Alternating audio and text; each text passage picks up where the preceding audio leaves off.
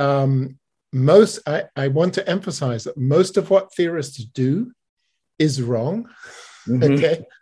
And one of the main sort of, in my view, most important things about a theorist is they should be willing to recognize when they've gone wrong. Thank you, everybody, for joining me today on what is going to be a mind-blowing, a mind-expanding conversation with the inimitable, the redoubtable, the incomparable Neil Turok, who I've known for decades now, although I can't believe it, he doesn't seem to age. And we discussed so many fascinating topics that we actually had to agree, as you'll hear, to a part 2 episode, and maybe even more. And I hope to visit him in Edinburgh at the end of, or maybe beginning of the next year or so. Maybe I'll do it in person. That'll be super fun, right? But this conversation incorporated our description of the early universe in an alternative paradigm to the dominant inflationary universe paradigm that listeners to this podcast know and love. We talked about arguments why his friend Sir Roger Penrose, past guest on the podcast, could have been spectacularly right from the beginning, but abandoned his quest to understand the low entropy conditions of the early universe in favor of what Roger calls the conformal cyclic cosmology, and why Neil thinks that's wrong. It's pretty fascinating to hear him kind of not anything other than respectfully criticize his former mentor and our current mentor and friend of the show. We talk about quantum mechanics, consciousness. We even got into alien life in the cosmos and how tectonic plate movements lubricated by life itself are really crucial to the origin of technological life on Earth. But that had to be relegated to part 2 to get into more detail.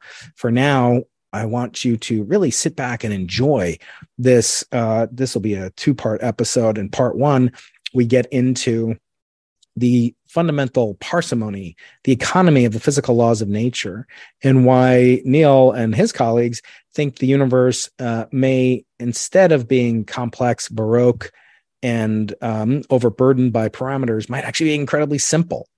And you'll want to stay tuned to part 2 as well. So for now, I bid you entry into part 1 of this thrilling 2-part episode with the Higgs inaugural chair professor of theoretical physics. That's right, that Higgs that we spoke about with Frank Close, Peter Higgs, who's a friend of Neil's. And we talked a little bit offline. I got some dirt from Neil about Peter Higgs and all of his ongoing activities. Such a delight to learn about Higgs and really to talk to my friend Neil.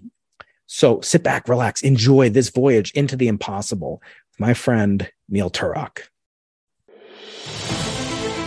Any sufficiently advanced technology is indistinguishable from magic. Welcome, everybody, to an episode that is coming to you courtesy of audience demand as well as host demand. And it is with a renowned theoretical physicist, cosmologist named Neil Turok, who I've known for decades since he's been so kind, as is his wont, to mentor thousands, maybe millions of people around the world. And as a young grad student, I met him when he first came up with some of the ideas that would later encourage experimental cosmologists, such as myself, to pursue a unique signal in the cosmic microwave background that we'll get to, called B-mode polarization. And Neil did some of the definitive work on that. He's also collaborated with good friends and friends of the show, like Paul Steinhardt, Anna Aegis, and others. And today he is joining us all the way from Edinburgh, Scotland, and that is Neil Turok, a renowned scientist. His official bio is sometimes out of date, but it is reading as follows. He is the director emeritus of the Perimeter Institute for Theoretical Physics, and that he became emeritus in 2019. He was there much longer than that, where I spent many weeks visiting with him and his colleagues. And he originates his personal Big Bang came in South Africa in Johannesburg, and we'll maybe get to some of that, how that his early childhood influenced him in San Diego. Neil, you may not know this, but I have to get you here. We have a huge South African population. I don't know if you've ever been to La Jolla, but it's quite astounding. I have. Yes. And I'm very jealous. Yes, actually, yeah, they say Cape Town is more similar than Johannesburg. But at any rate, he is also the the holder of the inaugural Higgs Chair of Theoretical Physics at the University of Edinburgh, and he has been there since 2020. He obtained his PhD way back when in 1992, was it? He was a postdoc at Fermilab in Santa Barbara. He's won the Maxwell Medal. He's written many books. He's worked with one of the few guests I never got besides your fellow South African, Elon Musk. I hope to get him someday, Neil, if you can put in a good word. But Stephen Hawking, who I barely missed getting maybe a few years back, but that's for the ages. At any rate, I want to ask you, first of all, I want to thank you so much for joining us. And you are seriously here in part because of my strong desire, but also because the audience was basically begging for it. And we'll take audience questions in just a bit. Okay. So Neil, we always start off by asking authors of phenomenal books, such as yourself, along with your co-author and past guest, Paul Steinhardt. We always ask you if you're willing to play a game that we call Judging Books by Their Covers.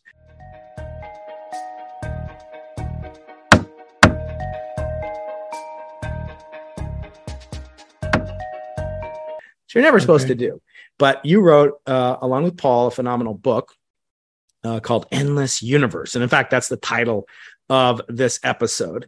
And I want to ask you, we'll get into all your incredible, delightful work, but that book is a popular book. And I want to ask you, what is the meaning of the title of the book? And what is the cover meant to evoke in the minds of readers? And we'll show a cover over this. So can we please judge your book by its cover?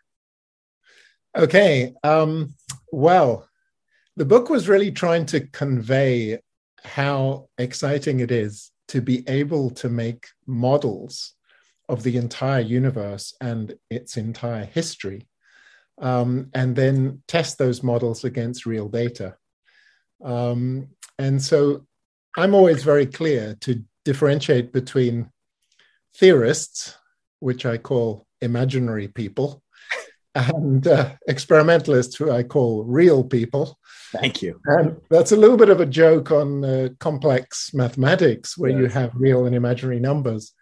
But that's really the way I see things, is that the theorist's job is of course, to benefit from the incredible observations which are made by people like you, think a lot about them, try to make mathematical models which fit them, and ideally, which make more predictions, which then people like you can check.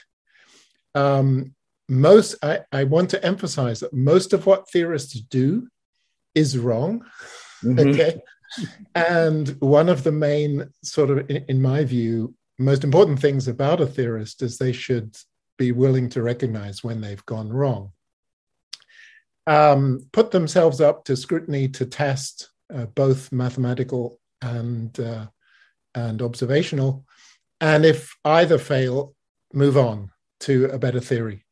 So although that book, I was very excited at the time, we had a theory which was connecting the Big Bang with string theory and a development of string theory called M theory.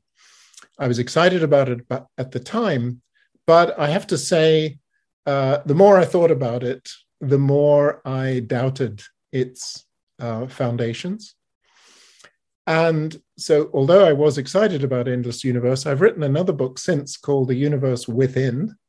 That is actually also a popular book, which again tries to give a picture of what it's like to think about the universe. But what I'm really excited about now is almost the opposite of what's in the Endless Universe, which is that the main point is that observations of the universe made by people like you have revealed something incredible, which is that the universe is unbelievably simple. And by simple, I mean very economical in what it takes to describe it. You just need 5 numbers. And so far, there's no evidence for anything more than those 5 numbers. Whereas when we look at our theories, they have become unbelievably complex, arcane, with a million assumptions and fixes. And starting about 5 years ago, I basically decided this has all become, a bit of a joke, to be honest. What we should be doing is being strongly guided by the data to constructing much simpler models of the universe. And by simpler, I don't mean less precise or vaguer or anything like that. I mean that basically the evidence is we've been missing something. And I'll go into detail about what that something is. And once I made this switch, as I said about 5 years ago, I said, look, I'm just not willing to build these arcane models anymore. I'm going to be ruthlessly self-critical, meaning that I'm not willing to introduce even one extra field into the standard model. Standard model is basically a well-verified picture of what we know about physics. I'm going to be extremely reluctant even to introduce one new ingredient. By that assumption, I'm just ruling out all the models that have been developed in the last 40 years. Everybody's been introducing extra fields, extra particles, extra dimensions. And what did we end up with? We ended up with the multiverse, which is the least predictive theory ever. Okay. And most predictive. Well, it predicts the most, but it's the least testable, let's say. Mm-hmm. Whereas the evidence, both on the very large scale and on the very small scale, has gone in the opposite direction. So the Large Hadron Collider, the greatest experiment ever built, discovered the Higgs boson and absolutely nothing else. Okay. So most theorists, like me, 99% of theorists, are extremely disappointed at that result. Oh my God, everything we've done for the last 40 years has led to nothing. There's just no extra particle to be found. And I'm exactly the opposite. What my interpretation is that nature has been smarter than we have been. And nature figured out how to get away with just having the bare minimum. The Higgs boson, which is necessary to make standard physics work, and no more. So on the tiniest scale, we have this surprising economy in the laws of physics. On the larger scale, it's the same thing. The Planck satellite, subsequent experiments, your forthcoming, very exciting experiment with the Simons Observatory. So far, these have revealed nothing new. That's not bad. That's a huge challenge for fundamental physics. It says to us, maybe we're working on a questionable set of assumptions. Maybe there are principles, very economical, very powerful principles, which we haven't yet figured out, which will resolve the paradoxes we have, such as the dark matter, the dark energy, the Big Bang itself, what goes on in black holes. They're very, very basic paradoxes. Mm-hmm. And maybe we just need to think a little harder. So after I've started following this line of research about 5 years ago, it's very difficult because you've essentially tied your hands together. I'm not allowed to introduce a new particle, okay? But we've made amazing progress. At least I find it amazing. We've realized what the dark matter is. It's probably a right-handed neutrino, which is already there in the standard model. It's extremely economical explanation. We've found, this is something I'm most excited about recently, a new explanation for why the universe is so simple on large scales. The geometry of the universe. What is the universe like on large scale? Well, in first approximation, it's flat space. It's the thing you learn about in geometry in primary school. There's X, Y, and Z. There's no curvature at all. Why is it the simplest possible geometry? It's a huge puzzle, which motivated the theory of inflation. So now we have a new explanation. And the explanation is extremely economical. It doesn't make it easy to understand, but it basically developed Stephen Hawking's ideas about black holes.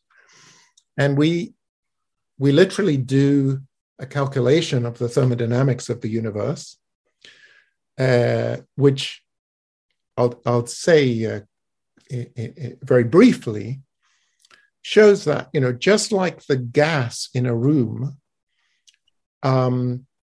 will distribute itself evenly in space, because that is the most probable configuration of the atoms. If you chuck them in with some energy, allow them to randomize, they will spread themselves out uniformly in a smooth distribution. You don't have to introduce somebody to smooth that or do something active, another field or particle. It just does it itself. That's thermodynamics.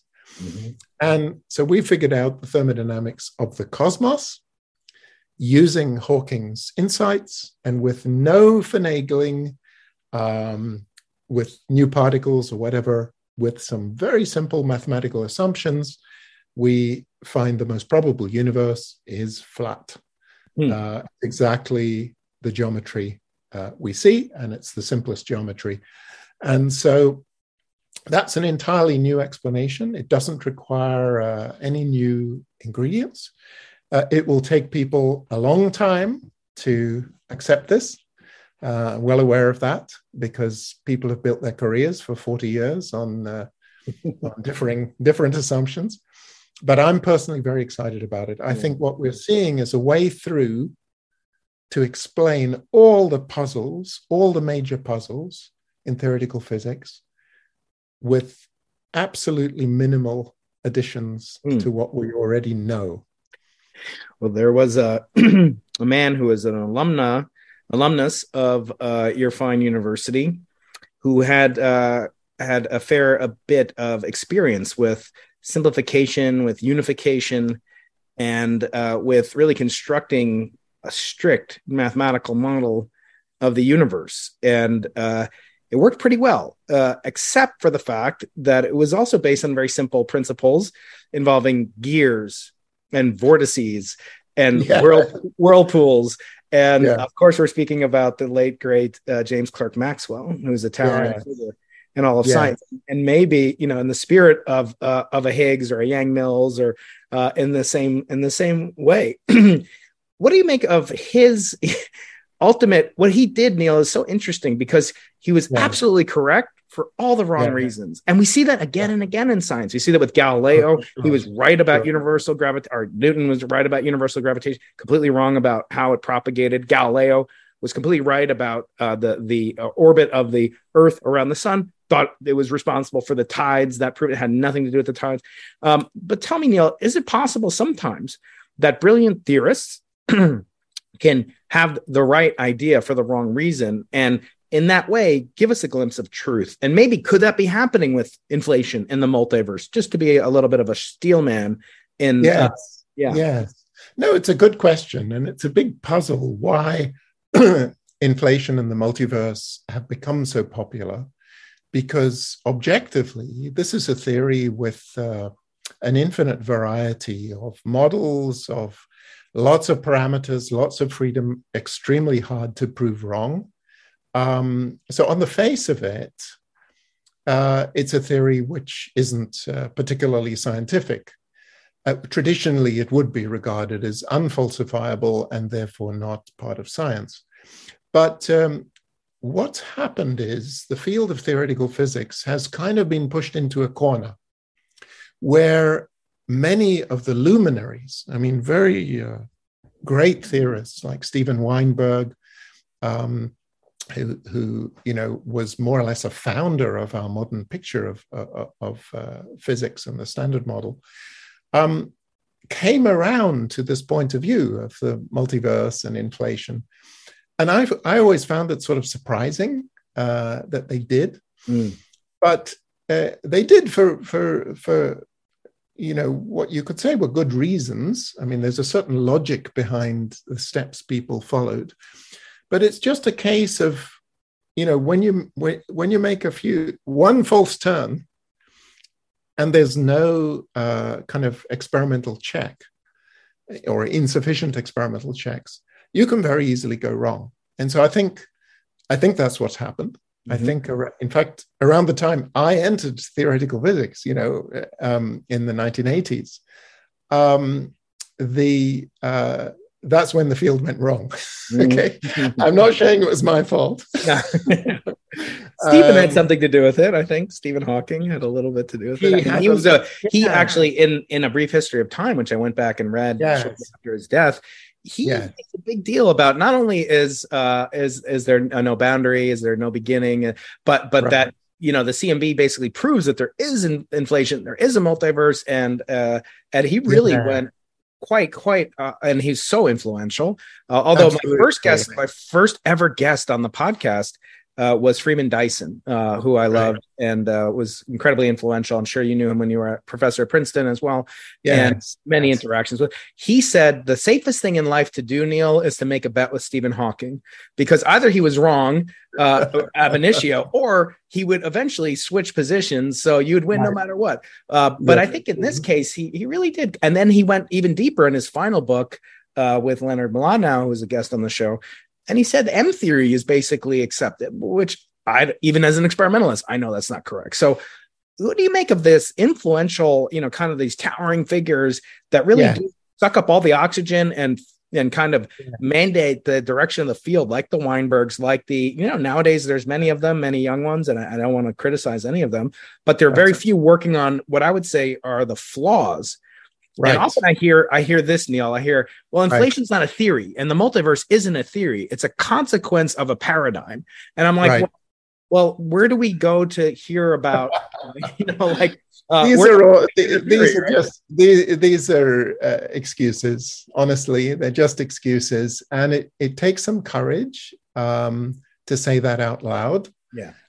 I could really only do it because I was, you know, academically secure. I had a position. In fact, the reason I really came to my view that the field has gone wrong is that I was director of Perimeter Institute, which was the fastest growing, best supported institute dedicated to theoretical physics in the world. And so my responsibility was to hire young people who were actually going to make discoveries, you know, and I was committed to doing that. And so I had to look very carefully at all the different fields of theoretical physics and weigh up the real prospects of progress. And during that, it put me in a very unique position where I sort of had to have an overview of the whole field. And based on that, I had to be objective because, you know, we were essentially investing, you know, in a place which had opportunities to invest like no other. And so what I decided is that going with the flow was absolutely not the way forward. And so I made that decision in my capacity as director. I also made it personally in my own research. And because I had the freedom with my own research to go down whatever path I wanted, this really made me rethink everything. So now you asked about Maxwell. Maxwell is an amazing example. What happened historically was, you know, he was a product of his environment. Edinburgh and Scotland at that point, it was the age of Scottish Enlightenment in the 18th century, and they questioned everything. They questioned, you know, Big Brother in England. England had 2 universities, Oxford and Cambridge, and Scotland had 3. Okay, and the Scottish ones had a totally different philosophy, which was public access. So no matter which background you came from, bright kids were very strongly encouraged to go to university. And so in this environment, people, essentially the mentors of Maxwell, were trained and, you know, blossomed. So people like David Hume, Adam Smith in economics, these people rethought everything from scratch. Okay. And so that was the culture Maxwell was raised in. And being very bright, he then went to Cambridge. He went to Cambridge after he made his discovery about light and electromagnetism. But he was absolutely unafraid to challenge the orthodoxy. And you're quite right to say that his way of picturing the world turned out not to be what we use now, we take the mathematics much more seriously than we take the machines that he used to build the mathematics. But that doesn't matter at all. I mean, the equations are valid. And I would say Maxwell's equations are actually guiding us to what happened at the Big Bang, because they guided Einstein to his theory of gravity. Einstein said that. He's basically developing a theory for gravity modeled on Maxwell's theory of electromagnetism. Maxwell's equations tell you about relativity, the speed of light, ultimately told you about photons and quantum mechanics. And so, Maxwell is sort of the inspiration for modern theoretical physics. And part of my reason, in fact, of coming to Edinburgh is I feel it's a place with this amazing history of sort of breakthrough thinkers, and it's not too hidebound. Okay. Having spent time in Princeton, in Cambridge, I wanted to come somewhere where I felt there was an openness to rethinking the foundations, because that is what I think is needed. Yeah. If I could show a slide, I'll illustrate this. Let's do that. Let me cue you up. Okay, yeah, you should have your screen sharing permissions. There you go. All right. So let me just show you. Can you see my screen? Yeah, I see it. You want to push? Right. Perfect. Yep, perfect. Right. So this is all of physics in one line. It's an amazing achievement. We have gravity, which is sort of Newton, and Newton's constant is here, and Einstein and the curvature of space now describes black holes, which we see. Then we have Maxwell, that's this term, and the photons, all the forces which keep the particles together. Then we have the description of particles due to Dirac, that's this psi quantity here, and this is Dirac's formula. And then we have the Higgs, okay? Now, it's quite funny that the Higgs, although it's a relatively simple thing, has three terms in this equation. That's actually a minus, because we always look for economy. And when you have, long equations, it's usually a sign you don't really know what's going on. But anyway, there are three terms involving the Higgs. These are particle masses, and these are the electroweak gauge boson masses originate here. And then the Higgs boson, which Higgs predicted. You can think about the Higgs boson really as the water which the particles travel through. And because the water provides some resistance to the particles, it gives them mass and stops them moving at the speed of light. So here is everything.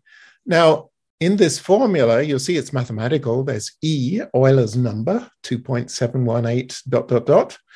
That's just because exponentials are right in the heart of physics. Exponential growth is what we use in inflation, describing economic inflation, for example, exponential growth of populations.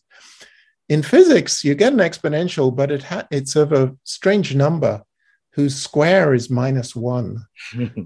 And, non-physicists always find this extremely worrying. It's called the imaginary number. But this was discovered in the 1500s by some Italians, that if you introduce this imaginary number, somehow you can solve an infinite number of equations much more easily. And so this imaginary number lies at the heart of physics, quantum physics.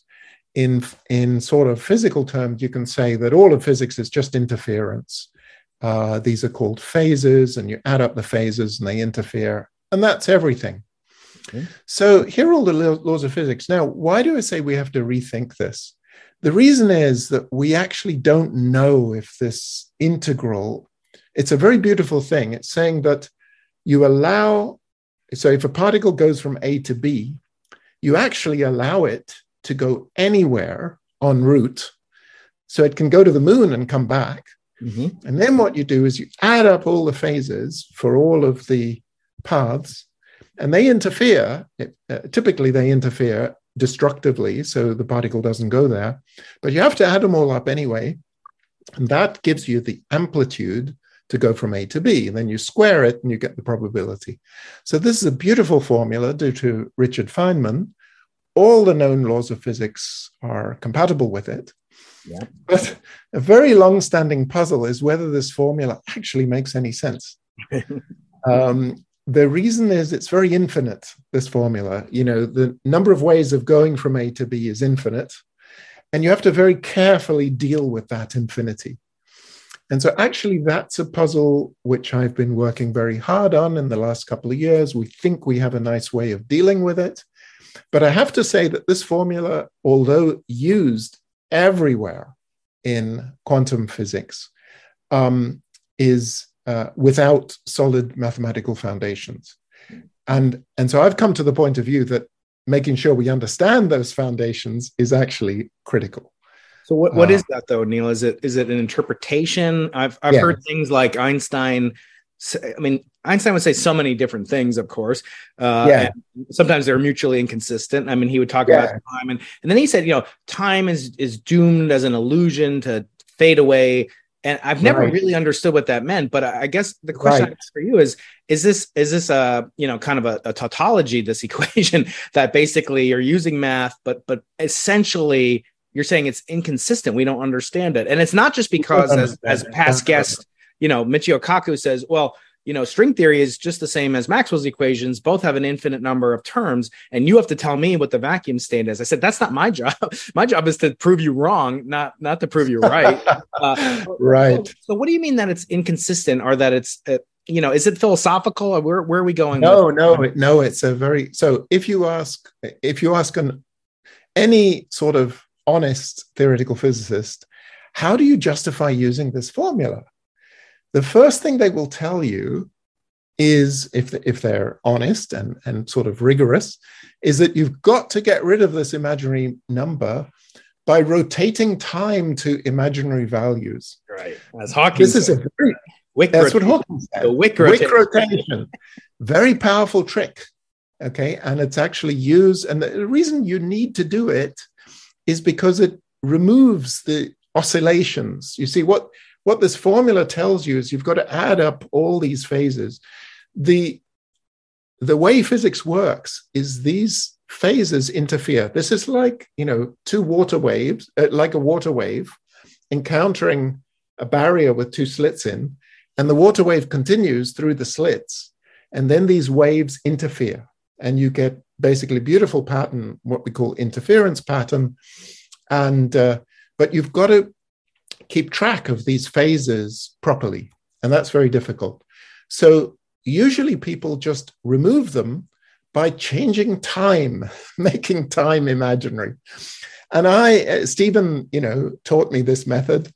I used it to study gravity, and we discovered it fails. It fails miserably. But in this book, Neil, of course, he says, I'm going to introduce it. It's just a trick, and we shouldn't take it seriously. And then later on, he bases the no boundary, you know, Hawking on this trick. So what is it? Is it a trick? Well, it is a trick. It is a trick. And Hawking, to his credit, was always looking for the very simplest way to explain anything. And his no boundary proposal is an extremely beautiful idea. It basically says, why is the universe the way it is today? Well, we don't prejudice that in any way by assuming anything about the beginning. We allow it to do whatever it likes to do in the past.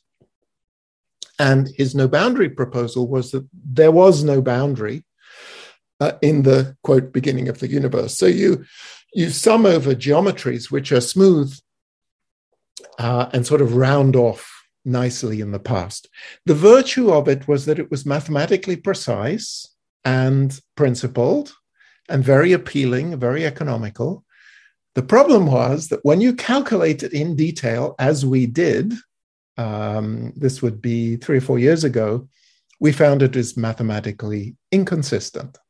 So now Hawking, to his great credit, was open to the criticism. They invited me to a private retreat. I went with a whole bunch of, with him and a whole bunch of his collaborators. We discussed it in detail. And I wouldn't say I can't say Hawking accepted it, but he didn't argue against it.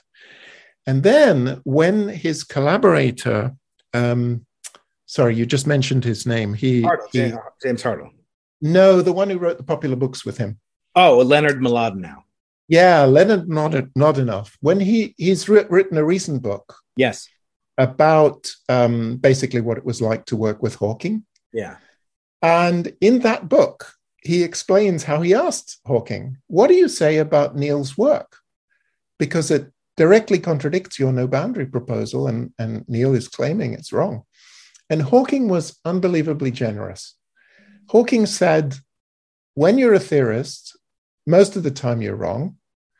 And when somebody shows that, points out a flaw in your assumptions, you have to be grateful, because what they're doing is actually saving you time. You don't want to waste your time on a thing that's wrong. I mean, if you read the quote in Mlodinoff's book about our work on No Boundary, you have to come away saying Hawking was amazingly scientific and generous. Generous, gracious, yeah. Gracious. So the way I would describe what I'm doing now is trying to implement Hawking's idea, because I think it's the most beautiful idea for the beginning of the universe, whatever that means. Mm-hmm. I'm trying to implement it in a way which is consistent. And if I have time, I'll show you some pictures of how we think it. Let's go there now, because you have the screen control. Okay. Yeah.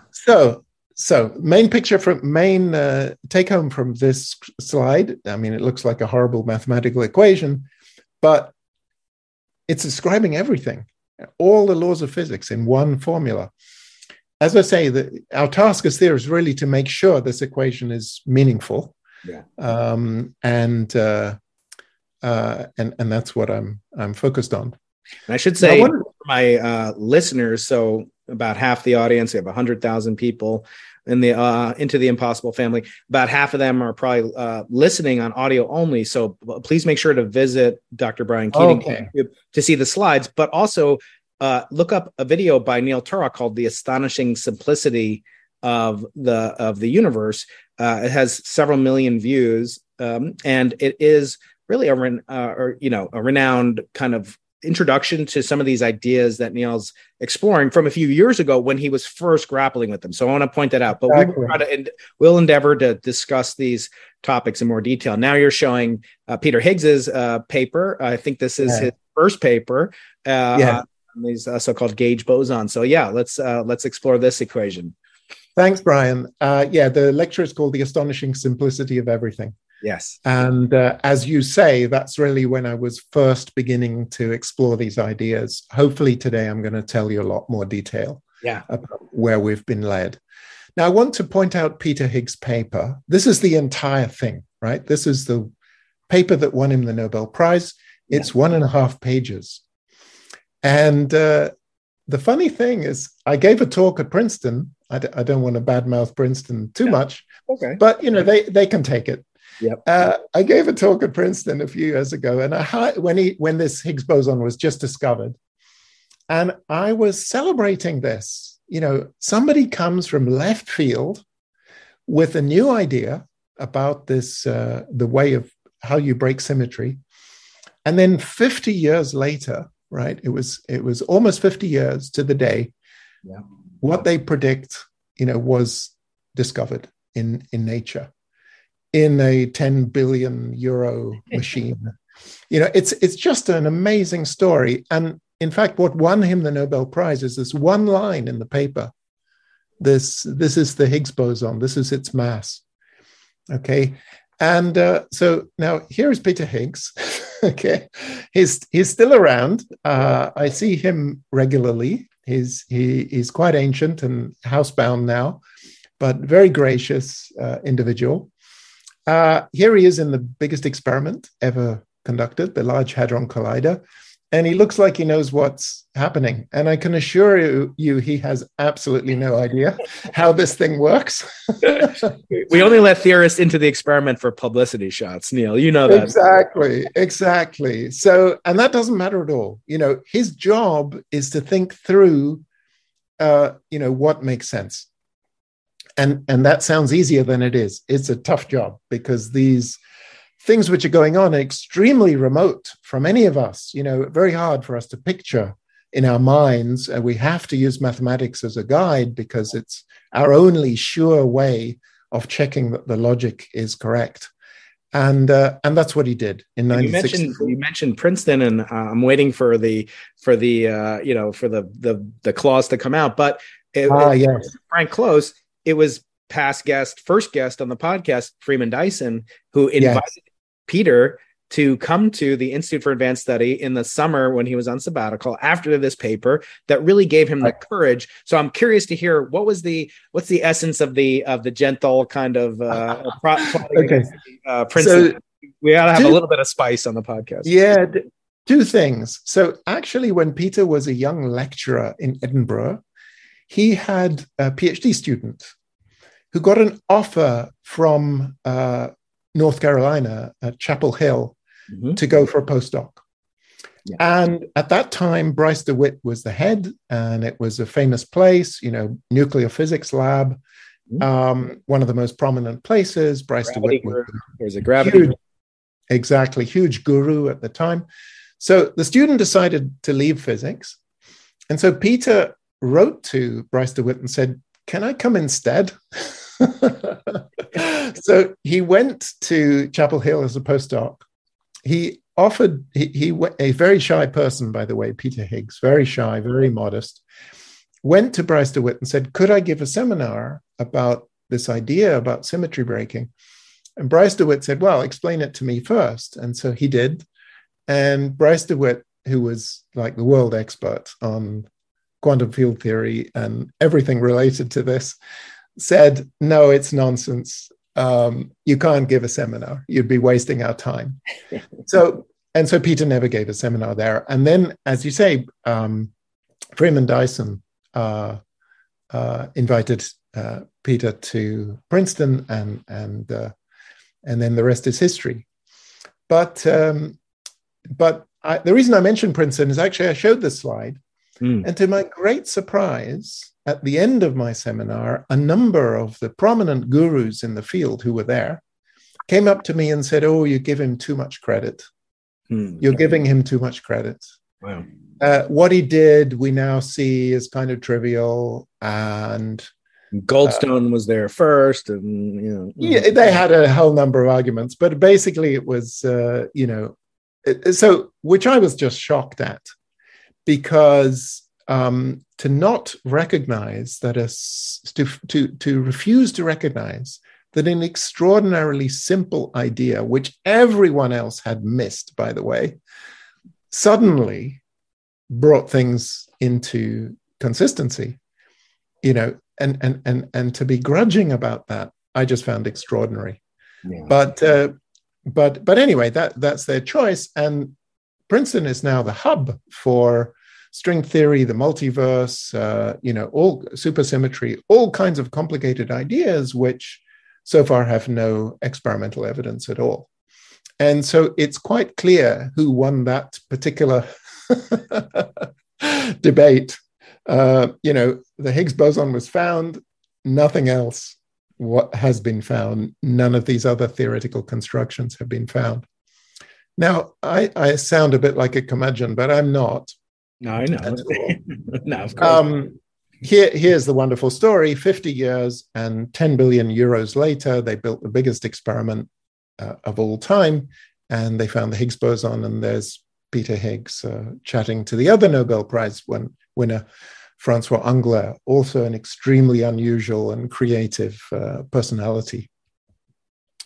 So I think what I wanted to... Just before we go to the next episode, which I assume is going to be on cosmology, back in the 80s and 90s, when I started grad school in the 90s and met you for the first time as a dapper young professor, I remember you visiting Brown University at one point, and then we visited you in Toronto.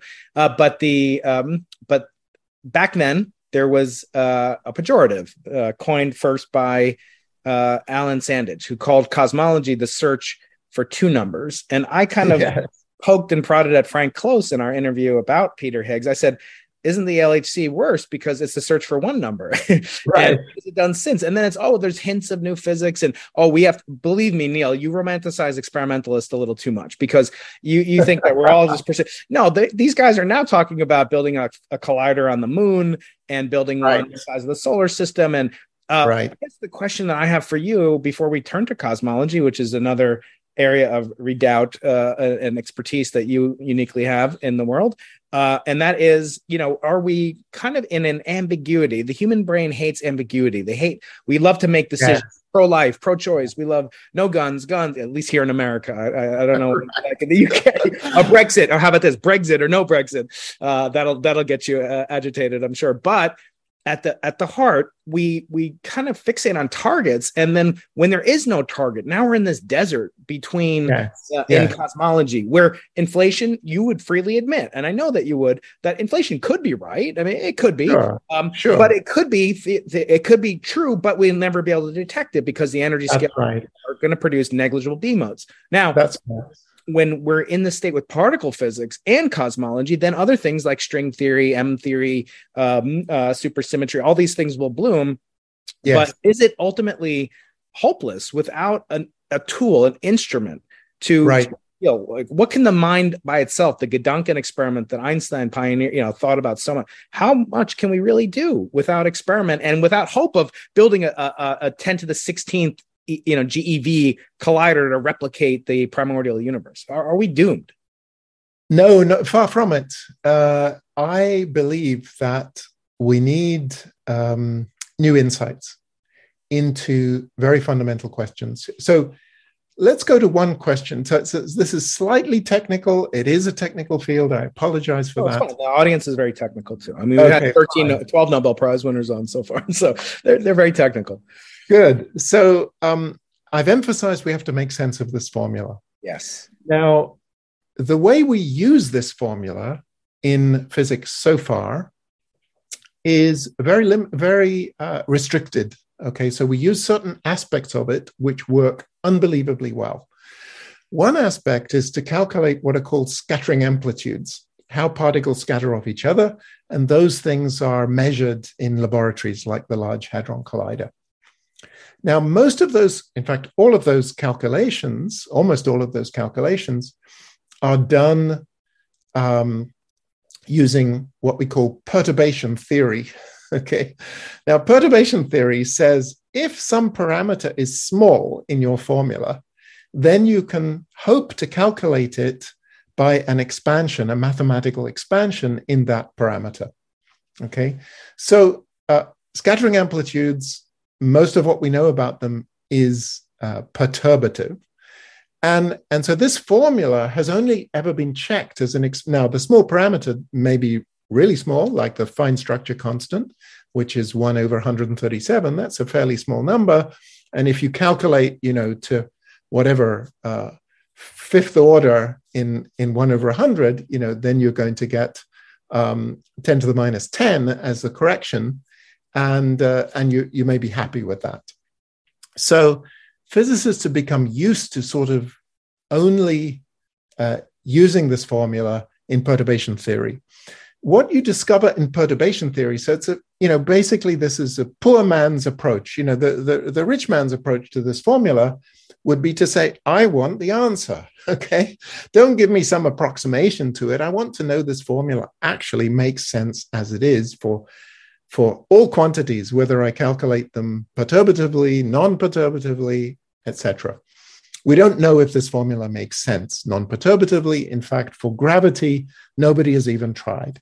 This rotation to Euclidean time definitely does not make sense, but that's not what this formula says either. This formula says do it in real time. Calculate the interference of different spacetimes all at once. It's very ambitious, but that's what the formula tells you have to do. And we haven't been able to do that. Now, the reason people went for string theory is that in perturbation theory, it's very hard to get rid of the infinities in gravity without adding extra ingredients like extra dimensions of space and more particles like supersymmetry. But that's only perturbation theory. there's a physical mechanism which may of itself get rid of all those infinities. And that is that when you consider very high energy processes, which is where these infinities come from, gravity makes them into black holes. That's what gravity does. And so if you fire two particles together with high energy, you're going to make a black hole. And so gravity itself eats up high energy regions, and then we believe recycles them into Hawking radiation. Now, that is a very natural mechanism whereby in this formula, all the infinities may be removed without adding anything extra at all. The problem is the calculations which would show that are currently too difficult to do. Nobody's ever tried. They're so hard, to calculate what happens when I fire two particles together, include the effect of gravities, allow gravity to eat up the high energy regions, and see if that removes the infinities. Maybe it does. In fact, this is more or less how string theory works. String theory is sort of toy model of gravity, I would say. So we don't know that we have to add all this extra junk. We don't know that at all. That's an assumption based on an approximation of what we call perturbation theory. So nevertheless, the vast majority of great physicists like Steven Weinberg and many others accepted that we have to try out string theory because perturbation theory and string theory looks better than perturbation theory in plain old Einstein gravity. So there are ways to resolve the infinities without adding extra stuff. And that's what I find much more interesting currently, is does nature, do these laws suffice to describe nature? As I said, we don't actually know that they don't. And the only way we'll decide that is by developing our capability to calculate exactly what this formula means. And yes, I'm busy just trying to take this formula more seriously and see if maybe it resolves all of these problems without any need for extra dimensions or strings or other particles or anything. Now, before I rudely interrupted you, you were about to please go ahead. You were showing something from the great Bard, and it is not, as the actors would say, that from the Scottish play. That's right. Would you like to show the cosmos? Yes. Yeah. So on the very smallest scale, we've discovered that nature is more economical than 99% of theorists expected, right? The LHC has come up with a blank. Still worth every penny, I would say.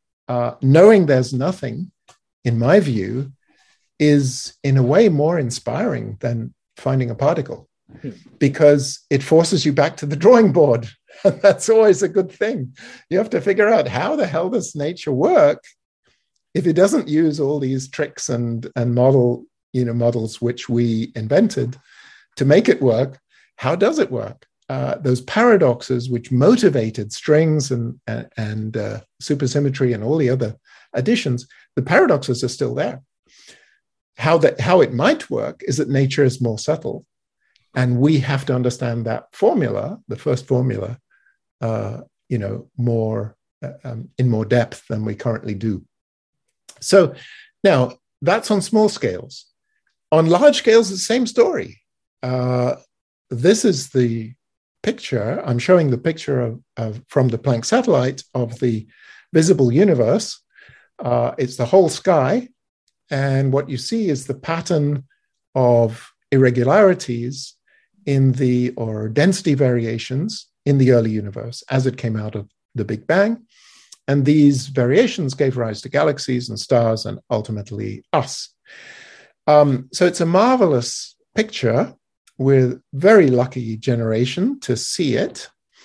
It literally is the vast shore washed with the farthest sea. That's in Shakespeare's words from Romeo and Juliet, because we're seeing waves, and we're seeing the waves in the distribution of matter and radiation as it emerged from the Big Bang. And it's really like an ocean. We live in the middle of this ocean, and now we can see it.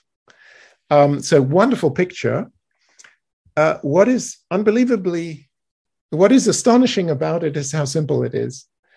A priori, if the universe was built out of Lego, as you went to larger and larger scales, it would get more and more random and complicated. Or if it was a multiverse, surely we would expect that as we went to larger scales, it would get more complicated.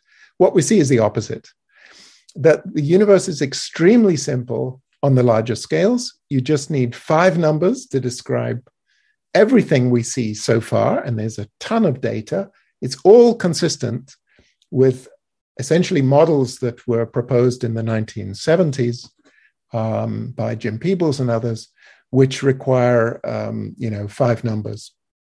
So again, most theorists very upset. Oh no, there's no clue from the data. There's no new physics. I'm the opposite. I say, wow, the universe is unbelievably simple. What we need is a principle to explain how nature got away with being so simple. So the 5 numbers, I won't go through them in detail. 3 are for the different kinds of energy in the universe. The baryons, like us, the neutrons and protons we're made of. And then the dark matter. And as I'll explain, based on this philosophy of economy, we have a new explanation for the dark matter, which is now going to be testable within the next 5 to 10 years. And what I'm going to convey is this was staring us in the face since the 70s. There has been an obvious candidate for the dark matter, but due to theoretical preconceptions, we sort of refuse to see it. So I'll explain that in a moment. The huge thing is the dark energy. What is this? So most of the energy in the universe, 70% of it, is in this form of this weird energy, which is absolutely uniform in space. The same with time. It doesn't change in time. It's constant, despite people searching for variations. It seems to be absolutely constant in time. And it is the simplest form of energy you could imagine. In fact, that's why Einstein did imagine it in 1917. He thought, he wrote down these equations for gravity, and then he said, well, let me try and make a universe. So I'll throw in some form of matter or energy. He showed energy and matter are equivalent. So he threw in a form of energy, which is the simplest possible form. And that is what dark energy is. So he made a model cosmology. It wasn't correct, but now it turns out that the dark energy introduced is there, and it's the most important energy in the universe. So, talk about seeing things in advance. When your blunders are Nobel. Yes. It's pretty great. But it was no blunder. It was the simplest assumption. What we learn from this is that nature does, in many cases, use the simplest available option. And in the case of dark, the simplest universe, full stop, would be one which only contained dark energy.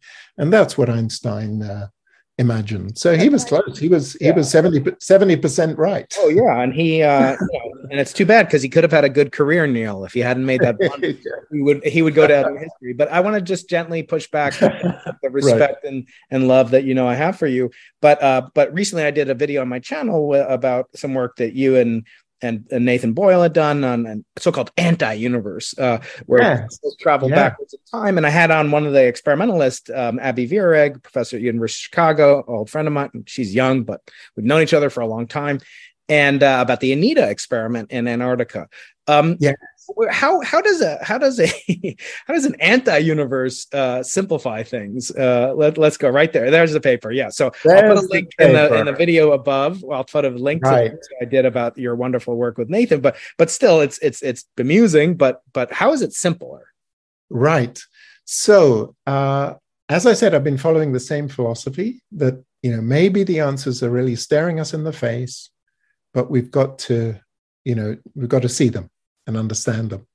And that's where this idea of a universe where the Big Bang is preceded by an anti-universe actually came from. So how did we get to that crazy idea? Okay. And actually this crazy idea underlies a lot of recent progress, not all of which is written up, but part of which is going to be, if it works, an explanation for those density variations, which we now see, an explanation in which we predict the amplitude from first principles. Okay, that's our goal. I told you we're not allowed to introduce any new particles. We want to try to explain the universe as it is on the basis of the laws we already know. And what's in prospect, and that's why I'm very busy this summer, it's a hard and complicated calculation. If it works, we will explain that the density variations in the sky, they're about 1 part in 10,000. And the reason for that is that's the square of the fine structure constant. Okay, I've mentioned 1 over 137. If you square it, you get 10 to the minus 4. Roughly speaking, that's how our new picture of the universe works. And the origin of that number is something extremely, extremely fundamental, which is that when you couple the matter in the standard model to gravity, there's something weird called the trace anomaly. Okay, sounds very technical. What it means is that a symmetry of the matter gets broken due to the curvature of space-time. And this is called a trace anomaly. And what goes along with it is that, you know, when you have all these quantum fields which are describing the matter, so photons, electrons, all of them are associated with a quantum field. The field is unable to stand still. The vacuum is not empty. The vacuum consists of all the vibrations of all the fields that you add in the standard model. And the problem is those vacuum vibrations gravitate. Gravity detects their energy. And so for, it must be nearly 100 years now, physicists have essentially been cheating, taken that vacuum energy of all the fields that we know about, and we've just subtracted it, okay? But that is not really consistent. That is not consistent. And if you ask somebody in their bones, I mean, Feynman acknowledged this, all the great physicists acknowledge this, that what we do is essentially, when we do quantum field theory and couple it to gravity, is essentially to cheat. So we've found a way around that cheat. We found a way to cancel the trace anomaly and to cancel the vacuum energy without adding even one particle to the standard model. So that's very exciting. And that mechanism turns out to give fluctuations as a side effect. And those fluctuations may match the observations we see. So that would be the best of all possible worlds. If it does work out, as I hope, I think all rival theories will just fall by the wayside because we'll be able to actually calculate from a theory we know makes sense what the fluctuations were at the Big Bang. So of course, that's extremely ambitious. It'll probably fail, but that's what I'm after. I'm after an absolutely minimal and compelling explanation for what we see. If we don't find one, fine. We might decide, either we weren't smart enough or there isn't one. But I don't see any way of resolving that apart from trying. Do you think you could get information about this, not from the particulate content of the universe, but from the electromagnetic sector? In other words, we're looking for what we call Chern-Simons or cosmic birefringence signals that would be indicative of CP violation, not necessarily CPT. But if you could ask God, one question, or Mother Nature, I feel like I would ask about, are the laws of the universe Lorentz invariant? Because we assume that they are, but could that be the most, kind of preposterous assumption? And we'd only have access to energy scales on Earth where, yes, their photons obey, parity inversion symmetry. But time is another matter. And so I wonder, could we use the laboratory, the CMB photons, which have provided so much richness in my life and made me a wealthy, they haven't made me that wealthy, but the point being, it's my industry, right? So intellectually they have. So is that a more promising than looking for, neutrinos, or are you trying to solve, No, they're both extremely promising. Okay. Let me just say a little more, because you about why we came up with this crazy antiverse idea. That before the Big Bang there was an image of our universe. So that actually is motivated by something we know very well in electromagnetism, which is a mirror. When you look at a mirror, you see yourself, right? But you're inverted. Left is right and right is left. So you look a little bit different in the mirror than if somebody else sees you. But when you try to understand a mirror, there are two ways to do it. Either you deal in detail with the way the light interacts with the material of the mirror. And the way we say it is you impose boundary conditions on Maxwell's equations, which essentially tell you that the electric field has to vanish and the magnetic field is allowed to oscillate on the mirror. But a much more beautiful way of dealing with it is to say, put an image of yourself behind the mirror, okay, where you've reflected left to right and right to left, and then throw the mirror away. Then the light which travels from the image to you will be exactly what you see. And in physics, we call this method, it sounds like a cheap trick, and it kind of is, but we call it the method of images. Namely, instead of solving a problem with boundary conditions, you instead reflect your side of the boundary through the boundary to the other side, and then solve the equations as if there were no boundary. And so that was our idea a couple of years ago, that there was in a sense, a pre-bang, but it's a perfect mirror image of us. It's not only left and right that get inverted, it is time itself, CPT. On the other side of the Big Bang, time appears to go in the other direction. The universe is growing and galaxies are forming, but in the opposite direction of time, and so on. So it's really a mirror image of us. You might say this is a sort of empty notion. Why am I just sticking it there? The reason I stick this universe there, going away from us, is that it allows us to solve, if you like, the boundary conditions of what happened at the Big Bang in a very natural way. Without just starting it by hand, we are actually able to, give a consistent description of what happened at the Big Bang without putting it in by hand. Namely, we just mirror ourselves using CPT, which is believed to be absolutely fundamental symmetry of nature. No theory has ever violated it, no sensible theory consistent with Lorentz invariance, I should say, has ever violated it. And so we make the CPT image, and then we use the regular Einstein equations to show, to evolve the universe from one side to the other. So it's a very, very minimal assumption. And over the last couple of years, we've been thinking very carefully, is this mirror image universe actually identical to ours? Mathematically identical. Is there Brian Keating on the other side interviewing? But I'm left-handed. I'm sinister in that universe. And we've come to the conclusion through a range of sort of mathematical arguments that indeed it is.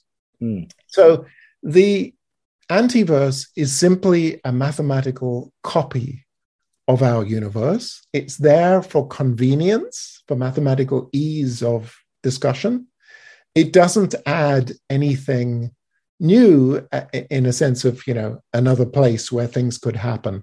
So it's actually extremely economical. It's an absolutely minimal theory. If you like, our answer to what came before the Big Bang is it was us. It's just the same as us. So maybe we could just pause for 1 second and talk about in the interpretation. By the way, I want to remind folks, I'm talking with a renowned theoretical physicist, the inaugural Higgs chair at Edinburgh University of Edinburgh, and that's Neil Turok, who I've known for a very long time. and has influenced cosmology, by his writings and his work. And I've done videos based on his work. And you should check out his just phenomenally popular videos online. He's currently in Scotland, but before that was the director of Perimeter Institute. But prior, to getting into this, we talked about, we did talk about matter and dark matter, but there's another form of matter, antimatter, which, as I understand it, Wheeler and Feynman et al. Had a notion that antimatter could be viewed as ordinary matter traveling backwards in time. Yes. And I wonder if, I had wanted to ask you, what are the biggest misconceptions that lay people have, that undergraduates have, and then what your fellow theoretical, physicists have? But I don't know if I'll have time for that. But is that really a misconception? I mean, is it really the case that we really think that there is a negative direction of time, or is that like Hawking's Wick rotations? It's a simple trick. No, I don't think it's a simple trick. I think it's an extremely deep insight that Feynman and Wheeler both had, and before them, actually a guy called Stuckelberg, who's little known and not so popular, was a very shy person, a bit like Peter Higgs, but he was the true genius in quantum field theory in the 1930s. But apparently wasn't recognized and basically ended up going to chemistry, where people were more receptive.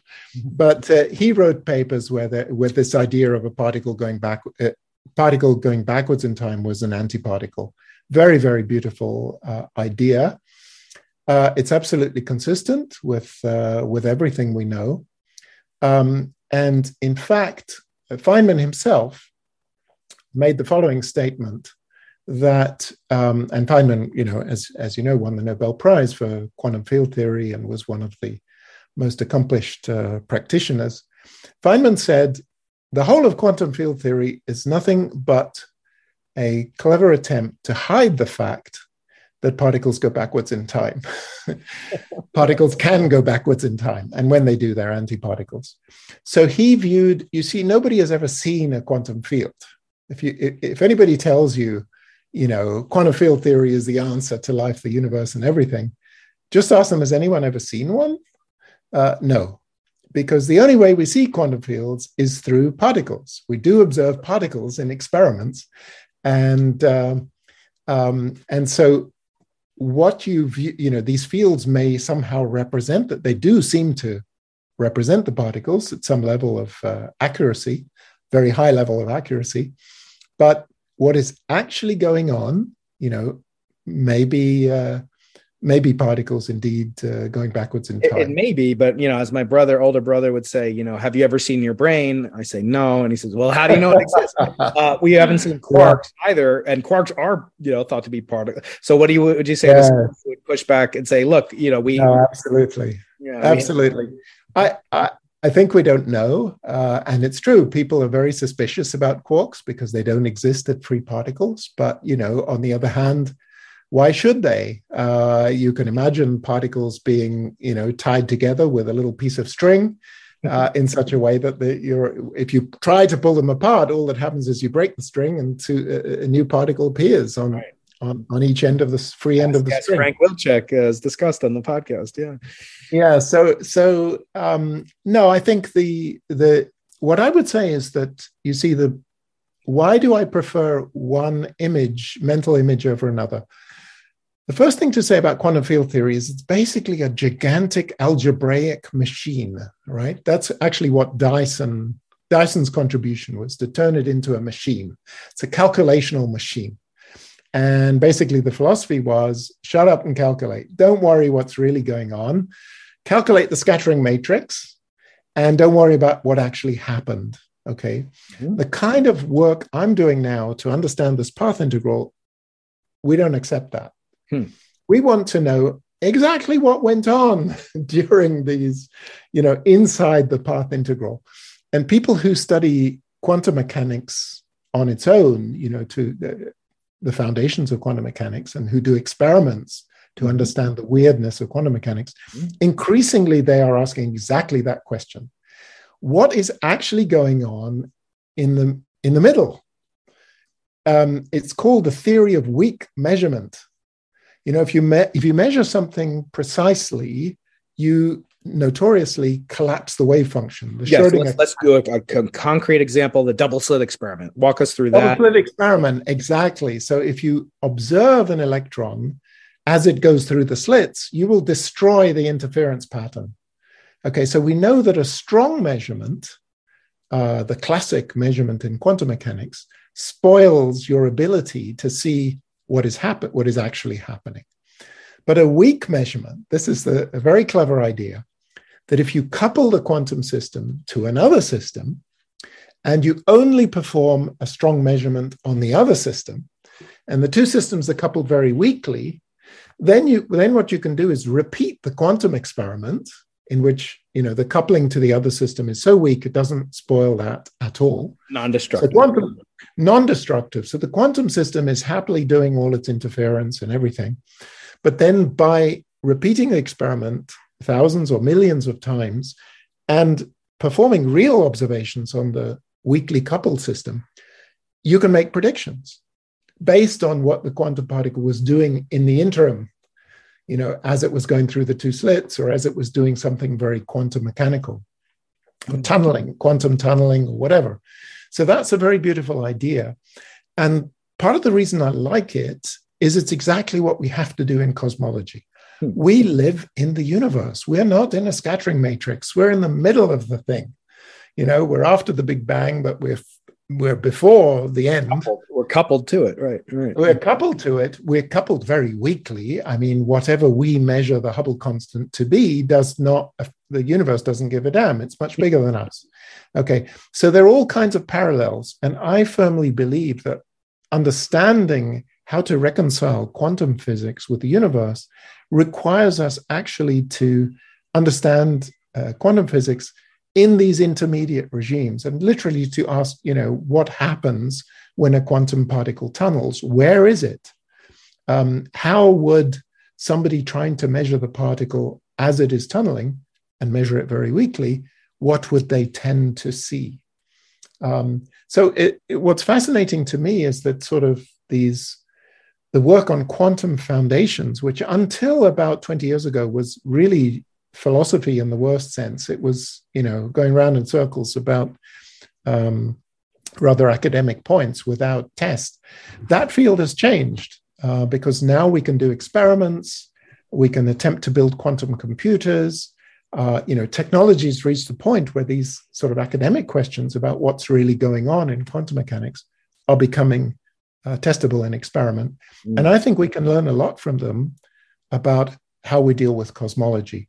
See, almost all the quantum physicists, and I would say almost without exception, all the string theorists, for example, who do cosmology, do it in the following way. You say, given a classical universe, namely a space-time arena, right? Just given that, how do I propagate particles or quantum fields or whatever on top of that arena and then see what happens? Okay. Now that doesn't make any sense at all. In quantum mechanics, you cannot couple consistently a classical object with a quantum one. That makes no sense. People have understood that from the beginning of quantum mechanics. Either you're all classical or you're all quantum. You can't mix the two. Now, there's some approximations in which it looks very classical in some respects, but if you want to do it properly, you've got to quantize everything. And that means space-time itself must be quantum.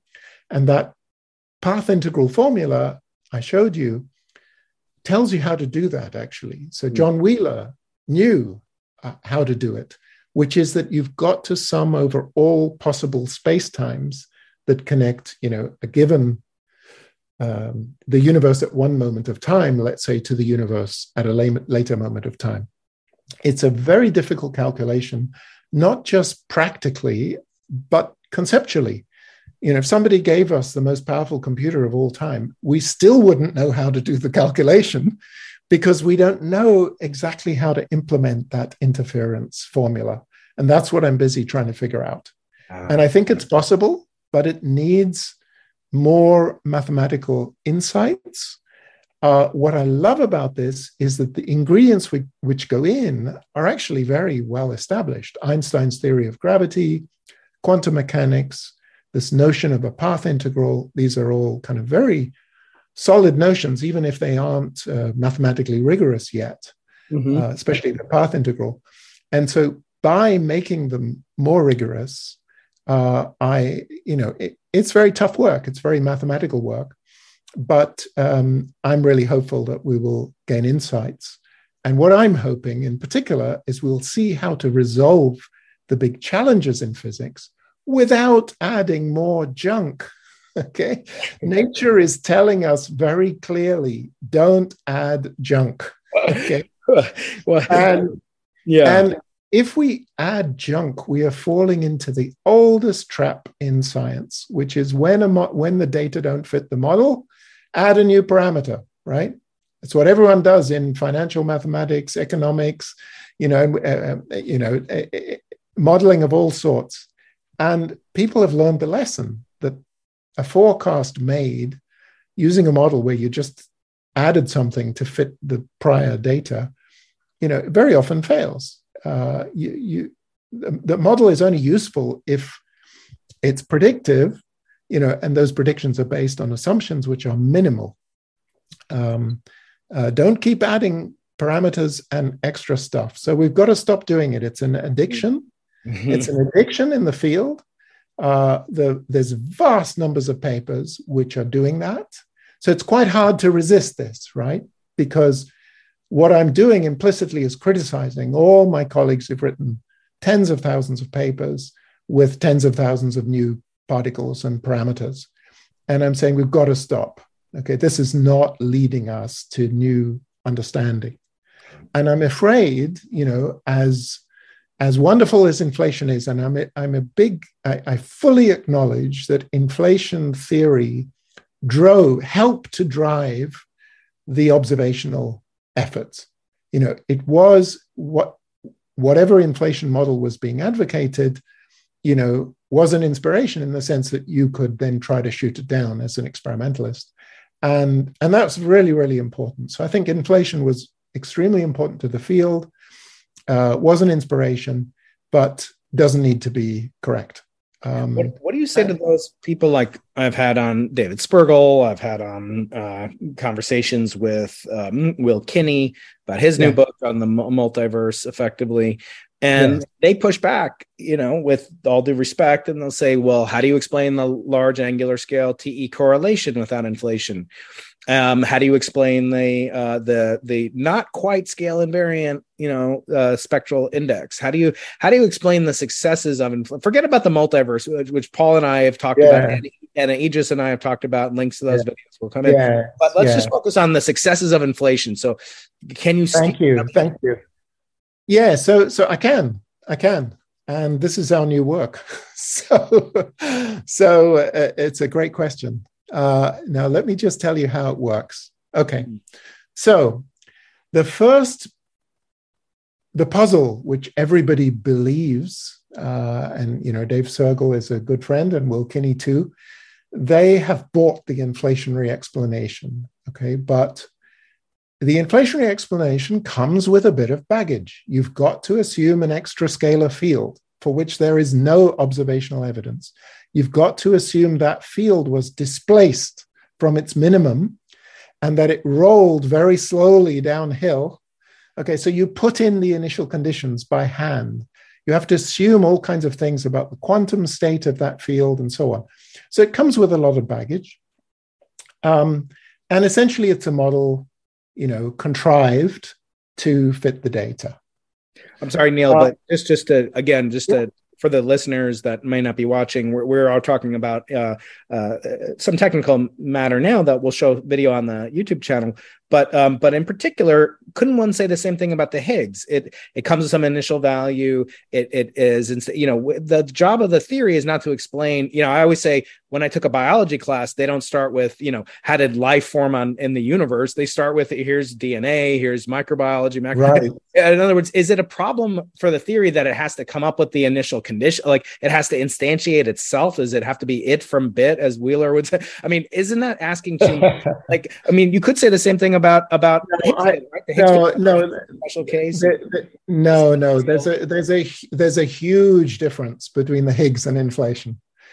The Higgs was a mechanism to explain a known fact, the weak interactions. And so that it's not just one fact. There was an abundance of data. Yeah. And what Higgs did with one hypothesis, admittedly introducing a new particle, was to explain a vast array of data. Okay.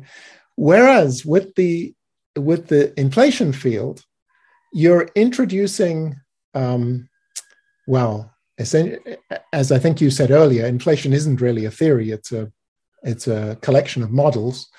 So you're opening the door, whereas the Higgs mechanism is really quite unique. I mean, it's tied down by the standard model and its symmetries, that when you introduce this Higgs field, you're extremely constrained in how you introduce it. And essentially, there's only one free parameter, and that parameter turns into the particle mass. And as all the other observations of all the kind of side effects of the Higgs mechanism, as they became more and more precise, the prediction for the Higgs particle mass became extremely narrow. And so people were very nervous. Oh my God, is it going to be ruled out?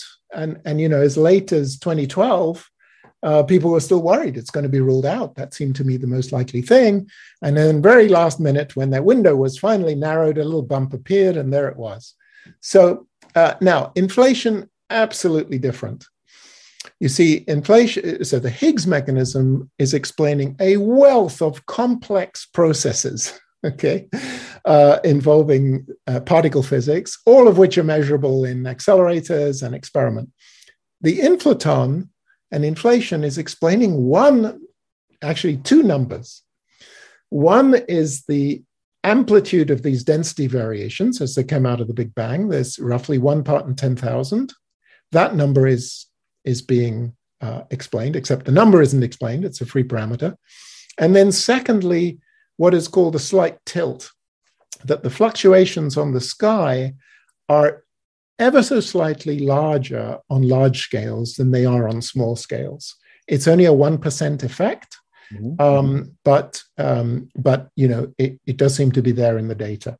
So basically, we've got two numbers to explain, and the minimal inflation models essentially introduce two parameters to fit those two numbers. They don't predict anything, but they do fit. They are able to fit the data.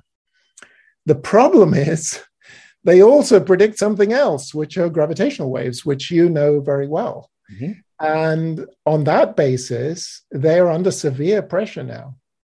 And so the inflation models, are way less constrained theoretically than the Higgs model ever was. And so then you're forced to say, well, why do I favor one inflation model over another? There's some notion of what's simpler, but the simpler models are now wrong. And so now inflation modelers are in the position of adjusting their model, with every new piece of data, if you have to adjust the model by adding a new parameter, you're going in the wrong direction. So I would say inflation is, at best a fitting model. Because it's basically trying to fit these two numbers. The Higgs mechanism is fitting 1 million numbers measured in laboratory experiments. I mean, it's just totally different. Much more principled theory, and is fitting a vastly greater array of data. So that encourages me to believe that instead of inflation, there might be a much simpler explanation, a much more principled explanation. So let me try and give you a flavor of what I think it is. And this is our recent paper, which explains the flatness of the universe on large scales, just using thermodynamics, gravity, and quantum mechanics. That's all, okay? So, and I'll tell you how we did it. Yep. I'm very excited about this. And I think, again, the mathematics is crystal clear. The assumptions are crystal clear. If it may be right or wrong, because there are assumptions, but the explanation is absolutely unique. So there are still some puzzles about it. There always are. But this could be the definitive explanation without any sort of bells and whistles. So let me explain our new explanation with an analogy, okay? Because it is rather technical. It's using Stephen Hawking's work on black holes, which is very famous. Stephen Hawking figured out what's called the entropy of a black hole. Mm-hmm. And all we've done is import his method of calculation of entropy, of gravitating systems. We've taken that calculation and applied it to the real cosmos. Okay, so we have calculated for the first time the entropy of a realistic cosmos with dark energy, with radiation, and with spatial curvature. And we find that provided the universe is sufficiently big, and I'll explain what I mean by big in a moment, the most probable universe is flat. Okay, and the answer is crystal clear. So if this explanation is correct, no extra theoretical ingredients are needed, right? It stands on its own. It relies on gravity and quantum mechanics. Quantum mechanics is important in thermodynamics because it allows you to, it quantizes the states and it allows you to count how many states there are. And our explanation is simply that the flat universe is the most probable. If you allow the universe to take all of its possible states, it's most likely going to turn out to be flat. So what's the analogy? Well, why is the Earth flat? And I'm showing here a picture of the Earth from space made by NASA. And what you notice when you look at these pictures is the Earth is just this perfectly round marble, okay, smooth as anything, perfectly round and smooth. And what this means is that if I've got a little circle showing Edinburgh. If we live in Edinburgh and if we only travel, 10 kilometers or 100 kilometers, we don't need to worry about the curvature of the Earth because locally the universe, the Earth is very flat. Okay, so the flatness of the Earth is a consequence of several things. One is the Earth is very big. Earth is made of about 10 to the 50 atoms. Okay, if the Earth was any smaller, and it were round, we would see the curvature of the Earth. So first of all, you need to know that the Earth is a big object. Secondly, you need gravity. Gravity pulls all those atoms inwards. And when it does so, it makes the Earth round, but you have to have dissipation. If a mountain collapses, it doesn't rebound. And, whereas an elastic ball will vibrate, the Earth doesn't do that. Once it falls inwards, it stays inwards. And the dissipation redistributes the energy, the potential energy, let's say in the mountain or in a ball, that energy is redistributed into heat. So there are vastly more ways of arranging the Earth and a given amount of energy where I put all that energy in just the vibrations of the atoms and molecules into heat. There's so much heat capacity in the Earth that, if things fall on the Earth and they make, for example, a sound wave, that sound wave will just go into heat. And all the energy that was in the object as it fell will be redistributed into heat in the Earth. So once you understand, and essentially this is entropy, that while it may seem sort of surprising at first sight that the most probable Earth is round, whereas a most random Earth, would be very jagged and spiky. If I took 10 to the 50 atoms and treated them like Lego, right, I'd get a very crazy geometry. But in reality, what happens is when you include gravity and dissipation, then the most probable geometry for the Earth is actually spherical, because we don't see it looking random because we're not looking at the vibrations of the molecules, but all the vibrations of the molecules are extremely random. There's a ton of entropy there. And so entropy favors a round, smooth Earth. So it's a wonderful explanation because it doesn't require any new physics. You don't require somebody to come and polish the Earth and make it round and smooth. Physics does that for you. And I think Einstein said that anytime you use thermodynamics to explain something, that explanation may last forever, because the laws of probability are not about to change anytime soon. And if, there are just many more ways to make a round Earth than there are to make a jagged Earth, it's very likely, whatever your laws of physics, the Earth is going to be round. So I take inspiration. By the way, there's some new evidence in favor of this explanation involving plankton in the oceans, which is very beautiful. So life actually had a role. There are mountain ranges on the Earth, after all. There's the Himalayas and the Andes and the Rockies. Turns out all these mountain ranges arose about 2 billion years ago.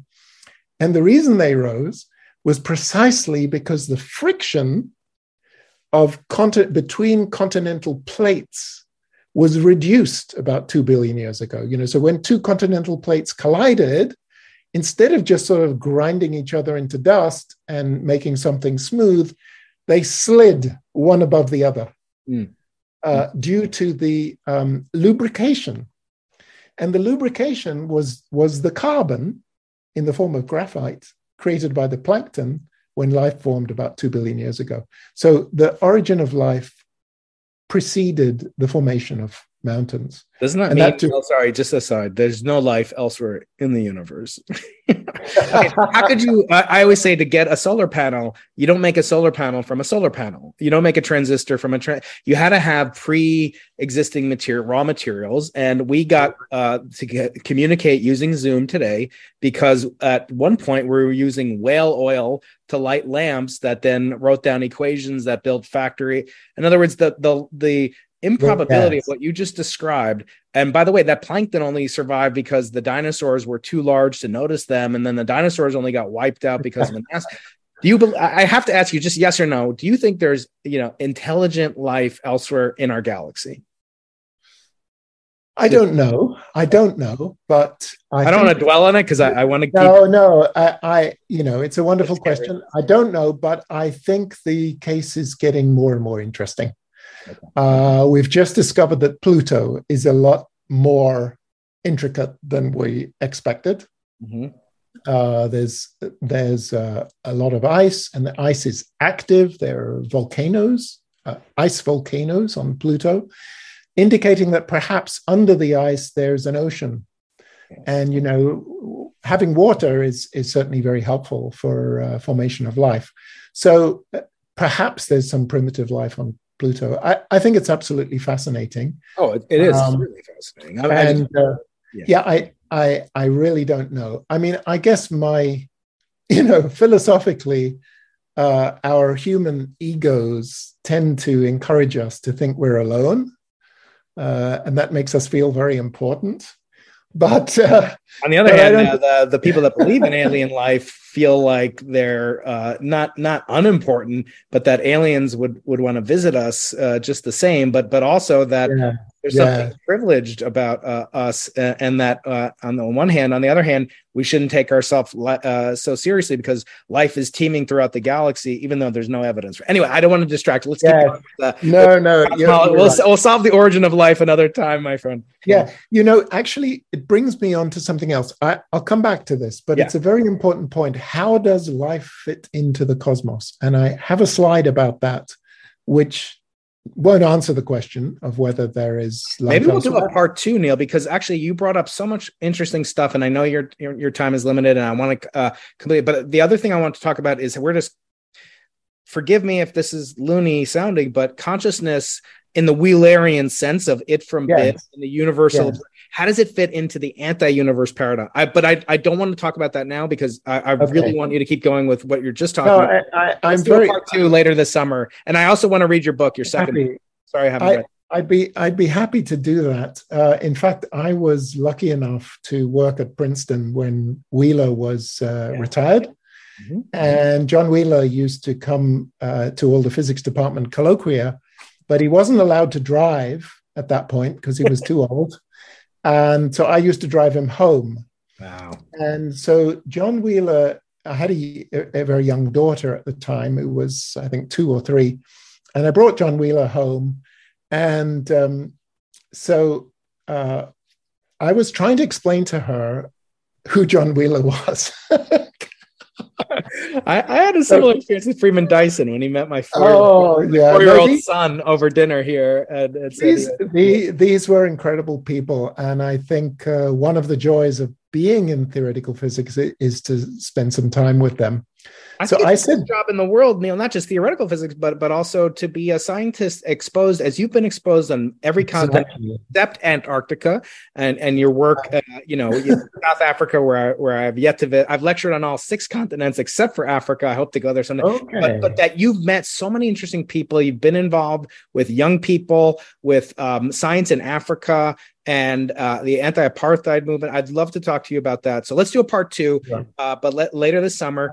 That's fine. Let's keep going with your anything else you want to talk about, but I know you have to go in about 15, 20 minutes. I got to go babysit myself. No problem. I just want to tell you one thing about Wheeler. So I said, my daughter says to me, who's John Wheeler? And I said, oh, he's the person who believes that there are wormholes in the sky. And so my daughter's answer was, oh, everybody knows that's wrong. Wormholes are in the ground. But it's true. John Wheeler invented black hole, the word black hole, and he also invented the word wormhole.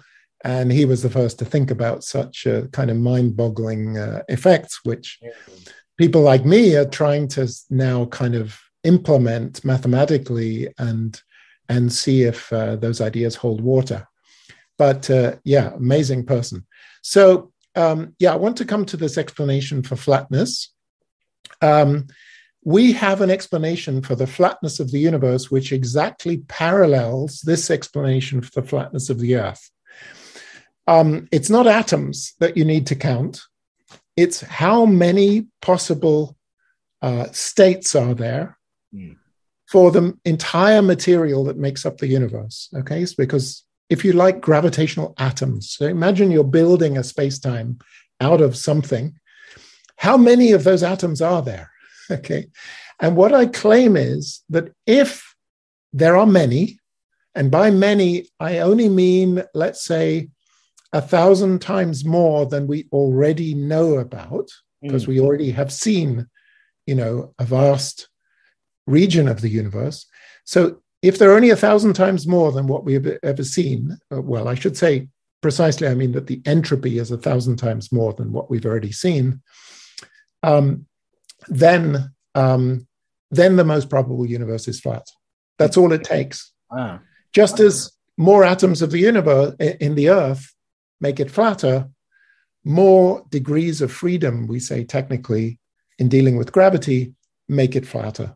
So this is just my audience that may not be familiar, the astonishing thing in Neil's famous, kind of lingo about the curvature of the universe, that's flat, wherein there are an infinite number of real numbers that could be corresponding to the curvature being positive of the universe, being a spherical positive curvature. Identically, there's an infinite number of negative curvature universes where the curvature is negative, but there's only one.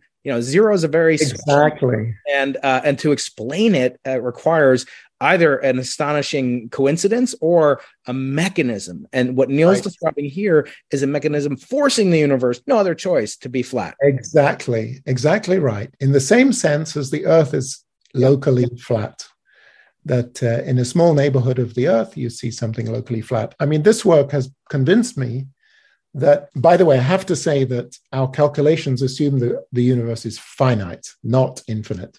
Mm-hmm. It can be positively curved. It can be negatively curved. it can be an arbitrary size, but it has to be finite. To even talk about the number of states, you have to assume it's finite. Mm-hmm. And the result of this calculation convinces me, whereas I didn't take the possibility seriously before, it convinces me that the universe could very well be finite after all. Certainly, if it's positively curved, it would be a sphere of finite radius. But if it's negatively curved, it can also be finite. It requires various arrangements like mirrors in it to make it finite. And such a universe, providing it's larger than the region we see, the most probable states will be flat. So I'll just show a little graph. This is a graph from our new paper. It's about the gravitational entropy of the universe. And so Hawking, I won't describe the graph in detail, just to say it exists. It's a mathematically precise calculation. The only assumptions are gravity and quantum mechanics and Hawking's way of calculating entropy. And personally, I think Hawking would have loved this calculation.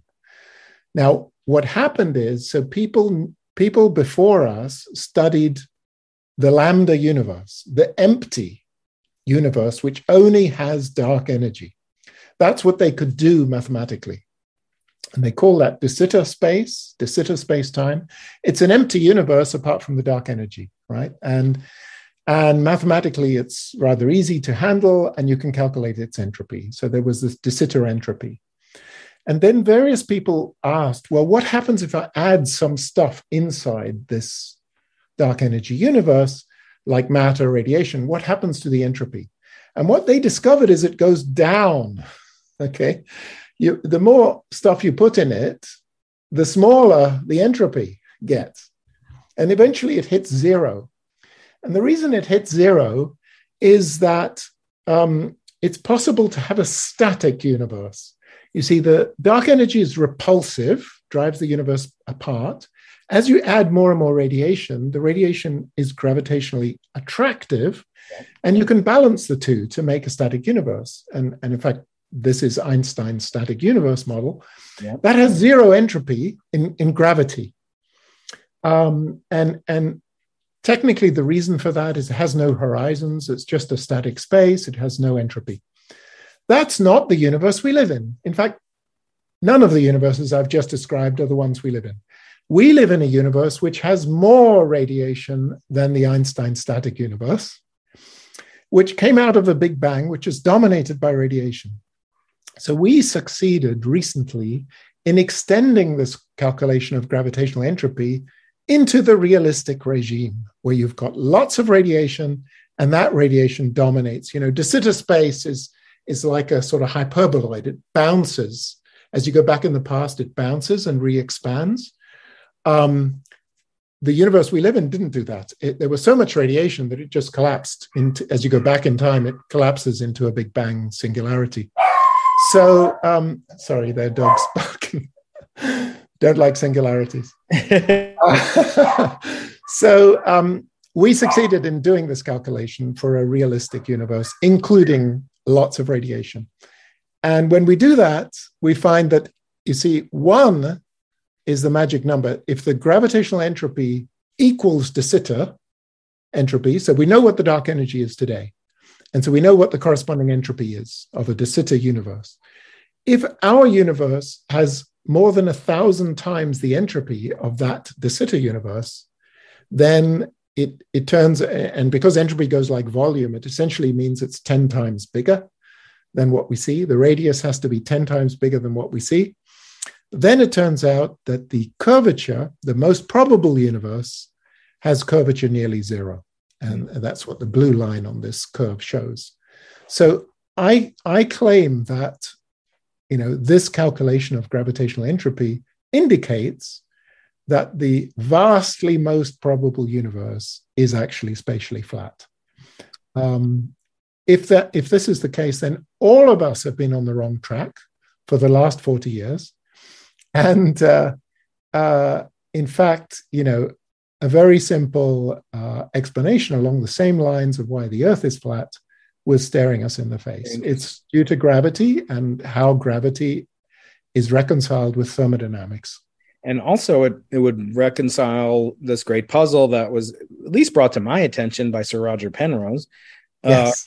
of why the entropy was so low in the early universe. And yeah, there's this famous diagram. Yeah, you want to explain what this paradox is all about? Yeah, let me tell you a little bit about Roger Penrose. Roger Penrose is an absolutely inspiring figure in the field of gravity. He's the one who discovered the mathematical properties of black holes, and who inspired Hawking to do the same for cosmology and prove that classically the universe began in a Big Bang singularity. So Roger Penrose is just a legend. He's also one of the nicest people you could meet. I was interviewed by him. Accolades is he's a 4-time guest on this podcast. So I know he features that it's the top of his CV. There's Nobel Prize. Right. So yeah, Roger interviewed me for a PhD place, and I unfortunately only did physics as an undergrad. I didn't do mathematics, and so he interviewed me in Oxford, and he said, he kind of looked down his nose at me and said, what problem do you want to work on? I mean, you're just a bloody physicist. You don't know anything about mathematics. And so I rather arrogantly or forthrightly said, what's the hardest problem in the subject? And he said, oh, it's describing massive particles. And so I said, oh, great, that's what I want to work on. Wow. And he sort of looked at me like, I've worked on this for 20 years and haven't gotten anywhere. So who the hell are you? So he didn't offer me a place, but actually it was a good thing, because the problems he was working on were actually very, very hard and wouldn't be good for a PhD student anyway. But he's an amazing person. He's a very outspoken critic of inflation. And his argument is shown in this picture. He draws the most beautiful pictures too of mathematical ideas, and also just his father was an artist. His father was a great artist, I think. Oh, I didn't know that. Didn't know that. So well, he is many talents. And so this shows the puzzling large-scale geometry of the universe. So Einstein's theory, as you said, allows space to be curved and wiggled and to take any shape. And yet it doesn't. The geometry of the universe on large scales today is just what people taught in ancient Greece. Euclid taught geometry, the axioms of geometry, and three-dimensional geometry. You've got X, Y, and Z, and it's exactly what you learn in primary school. That is the geometry of space in the universe. Why? Well, what a mystery. I mean, why did we need Einstein if the universe, chose this ridiculous Euclidean geometry, such a trivial and simple thing with no curvature or anything? Yeah. So Roger puts it in this beautiful picture. He has the creator, deciding to start the universe in this ridiculously special geometry, which doesn't need Einstein at all to understand. Why is the universe so peculiar? And so Penrose made the argument that if you do the calculation of thermodynamics, a la Hawking, he again used Hawking's idea of gravitational entropy, he guesstimated, what was the probability of a universe so special and flat as ours. Now, what he had done in that guesstimate is not say anything about the Big Bang. Okay, basically his argument was that the most probable universe would be a giant black hole, which just contained everything that we see.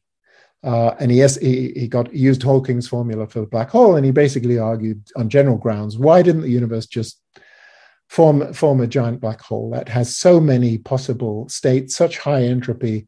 That's what it would be, but we're clearly not living in a black hole. So that was his paradox. What we've done is we actually implement very precise mathematical condition at the Big Bang, this perfect mirror. As I said, it's this reflecting boundary condition at the Big Bang that we see ourselves, in a sense, through the Big Bang. And we implemented that, and then we used that to calculate the entropy. And it turns out that our reflection symmetry, the CPT symmetry, is what excludes there being a one huge black hole. That doesn't satisfy this reflection symmetry. And could you have multiple, like his error bonds or his Hawking points? Could you have multiple tiny black holes, or is it precluding black holes in general from permeating the boundary? This boundary condition precludes any black holes at the Big Bang. There's a mathematical statement that it's what's called a conformal zero. The Big Bang is a conformal zero. Mm-hmm. It means that space has shrunk to a point, and the size, if you like, of the universe, the scale factor, has a zero, which is analytic, and that means mathematically nice. So the scale factor shrinks to zero, but the geometry which the scale factor is multiplying is what we call regular, namely it doesn't have any divergences at the Big Bang itself. And that alone is enough to rule out Big Bang, rule out black holes at the Big Bang. So the black holes that formed later. They formed subsequently. And for that reason, there are no very big black holes because, they formed from sort of small sizes upwards. Our initial condition excludes there being a big black hole. And then when we calculate the gravitational entropy, we're not calculating the entropy of a big black hole. We're calculating it of a cosmos. Wow. And so yeah, it's interesting. I gave a talk to Roger recently, and halfway through the talk, he said, "Oh, but you're not talking about a cyclic universe anymore." No. and I said, "No, I'm not.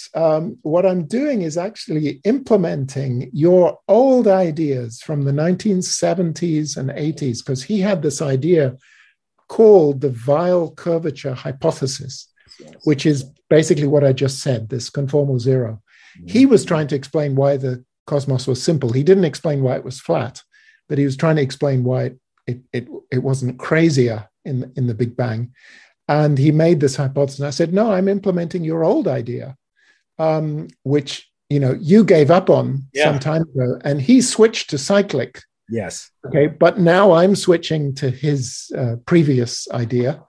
And we'll see. Very interesting. Yeah, we'll have that's the luxury of theorists is we can switch sides, and as Hawking did, according to Sir Roger. Right. So Neil, we're coming up on 2 hours now. I'd love to indulge your forbearance to ask you 3 questions that I ask all my guests, and then I would like to further solicit forbearance and ask you to come back on the show forthwith after I digest your second book, or the book I haven't yet read of yours. So would you feel comfortable answering my existential questions courtesy of Sir Arthur C. Clarke? Okay, great. Of course. So the first question, these are my so-called thrilling 3 questions, but the first one has to do with your own personal horizon. So if you want to stop sharing the screen, we'll take off Sir Roger. Or actually, I can shrink Sir Roger to a conformal singularity. Okay, I shrunk him to a singularity anyway. So the very first question I like to ask involves your legacy, both ideologically and sort of wisdom, and that has to do with this concept of what's called an ethical will.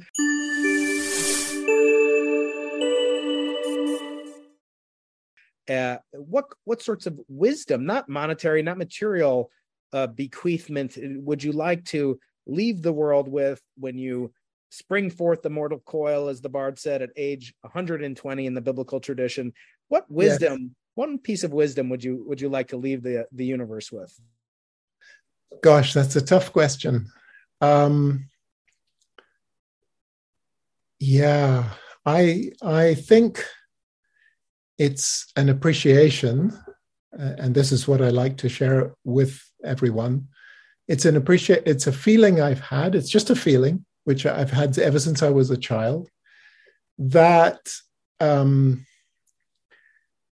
that the universe is just extraordinary, and our appreciation of it gives us more riches than anything else.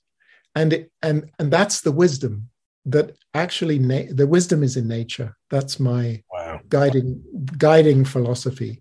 I think nature keeps us, keeps us on the right path.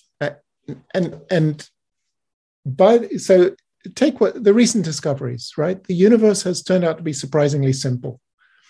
The Higgs was found, nothing else was found. No multiverse in the sky, all right? It's simplicity itself. And are we able to learn from that? I literally feel that the universe is our guide. That's the role it plays for humankind. And it has, if you think about it, when people, in the Stone Age, looked up at the sky and they thought, wow, that's amazing. And so it lifts you beyond yourself. It has unimaginable sort of beauty, grandeur. That comes from symmetry. It's not chaos, right? The universe is the furthest thing you can imagine from chaos. That's in a sense why, and this matters not a single thing scientifically, but this is why I don't really like the idea of a chaotic multiverse. I can see why some people find it appealing, but for me, it's the opposite. That the universe is a guide. It shows us. I mean, I think about the history of physics. How did Newton learn the laws of motion? It wasn't on Earth. It was by watching the planet, by taking data from the planets. He did the easy work. He just did the math. Right. Other people took the observations. So, time and again, and likewise with Maxwell. Maxwell always gave credit to Faraday.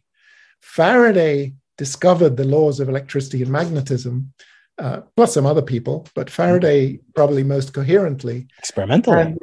Experimentally. And Maxwell just had to write down the math, which described those laws. And Maxwell gave all the credit to Faraday. Now, what he was doing is not so much being kind to experimentalists. He was saying, nature tells us how it works. We just have to listen. Okay. And that is the job of a theorist, to listen. And the criticism I have of my own field and my own earlier work is we weren't listening.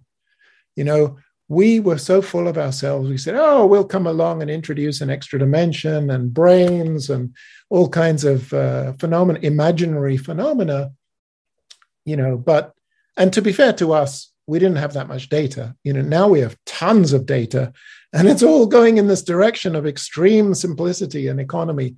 And so I think any theorist worth their salt should be forced now to reconsider and say, maybe my model was just too complicated. Very good. Very good. Okay. So the next question on my topic now goes maybe further into the future. Sir Arthur Clarke said, any sufficiently advanced technology is indistinguishable from magic. In his movie 2001, A Space Odyssey, we see these apes and they come upon this monolith, and we don't know what it is. It could be a time capsule. It could be it could be a warning. Who knows? It could be some technology, some magical technology. I want to ask you, kind of, taking off from where Feynman said the most important information-filled statement in the fewest words is the so-called atomic hypothesis. I want to ask you if you could update Feynman or give your own spin on Feynman.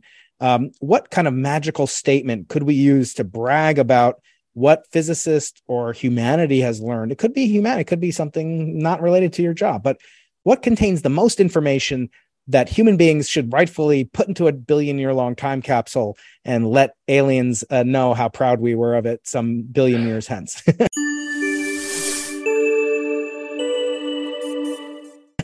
Well, okay, so we haven't yet done it. But I think I honestly feel that reconciling quantum mechanics with gravity will be that something. The reason why it's so interesting, and it actually relates to particles going backwards in time, because particles, what are particles after all? We think they are what we call world lines. A world line tells you where a particle is in space and time. But if you take the big picture and just look at kind of all of space and all of time, what's a particle? Well, it's just a curve in space-time. And that immediately is telling you that geometry somehow gets reconciled with quantum mechanics. So quantum mechanics is making things spread everywhere, explore everything. That's all these phases I was talking about. The quantum mechanics is incredibly exploratory and indefinite. Geometry is the opposite. It's extremely definite. I know exactly where the particle is at every moment of time. So these are opposites. And when we try to link gravity to quantum mechanics, we've got to understand, how are these things reconciled? I think they can be. It's extraordinarily difficult. When it is, we will truly be sort of uniting opposites. Quantum mechanics, wow. There's the uncertainty principle. So if you say where something is now, or what geometry does the universe have now, inevitably there's something you know nothing about, which is, in the case of the universe, how fast is it expanding? If I know exactly what the geometry is now, then I cannot know anything about how fast it's expanding, according to quantum mechanics. So the only way to know anything is you say, well, I know approximately this and approximately that. So you can see there's a huge tension between even the notion of geometry and the notion of and the uncertainty principle in quantum mechanics. So that, I think, we've got so many clues. You see, this is not pie in the sky. We know how particles work. We know what they do in colliders. We know quantum field theory works to very high precision. What we don't yet have is a sort of geometrical picture of exactly what the particles are doing and what that even means during one of these processes. And if we gain such a understanding, mathematical understanding, precise understanding, we're going to have to do the same thing for the universe and our place in the universe.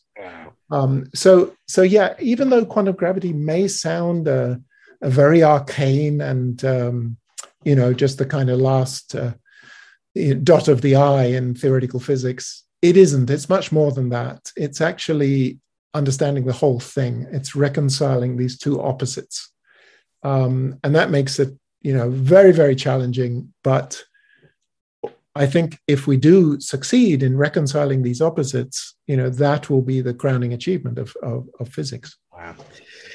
Great. Okay. Third question. I'm actually going to ask you 4. Again, you've been so generous. I hope you'll continue and won't slam shut the laptop on me. But the third statement of Sir Arthur was, when a distinguished but elderly scientist, I'm not calling either one of us elderly, but when a distinguished but elderly scientist says something is possible, they are most certainly right.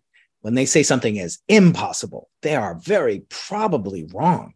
I want to ask you, Neil, have you changed your mind on anything recently? Have you been wrong about anything?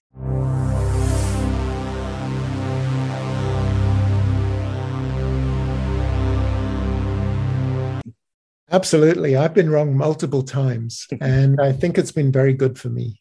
I've always been a skeptic about inflation. It always looked to me too many artificial ingredients in the models. But so what I did, I'm trying to be constructive, is to develop alternative mechanisms which would explain structure in the universe.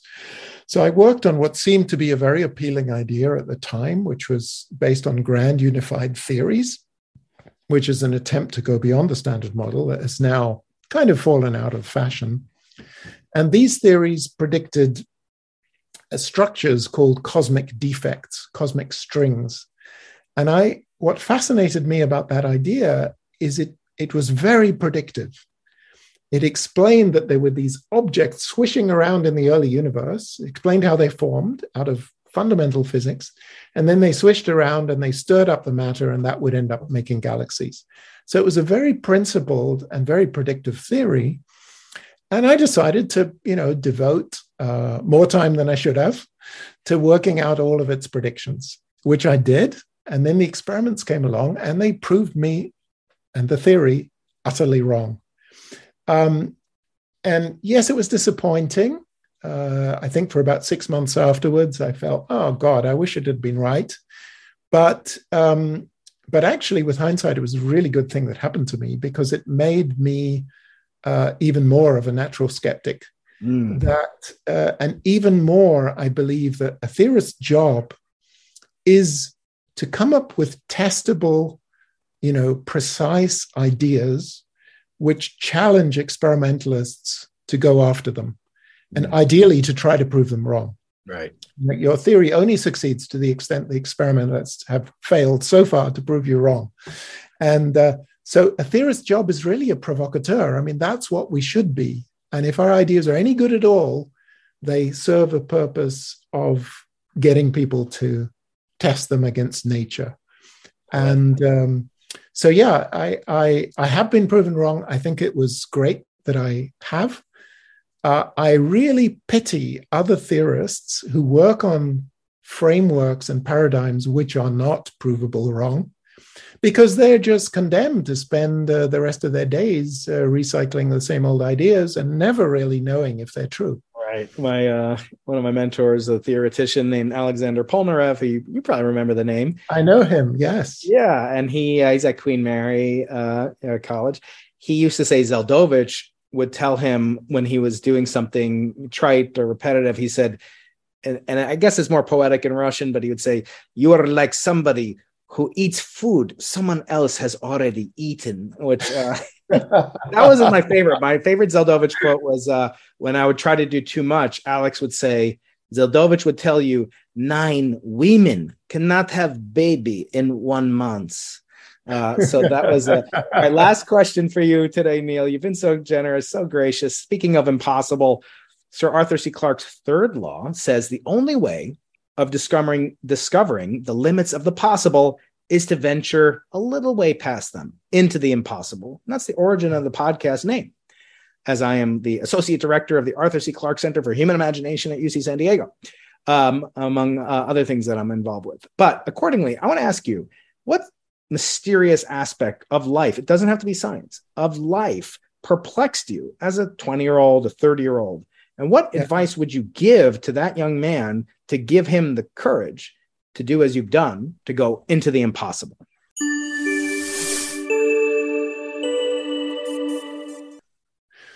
Right. I think, and it may sound strange from a physicist, but I think the most fascinating thing in the universe is life, and the way it's organized. When I was young, in my late teens, undergraduate, I wanted to go into biology and do mathematical biology and understand what is the law that governs life, that tells you that life will emerge. We still are none the wiser. I mean, but it's still the most fascinating question. So I think what seems impossible now is to make a predictive theory of life. Now, maybe even predictions aren't the right language for dealing with life, but somehow to gain an insight into what life is. We know kind of the constraints life operates under, but we don't have any idea of. We have some glimpses, maybe, of how decisions are made.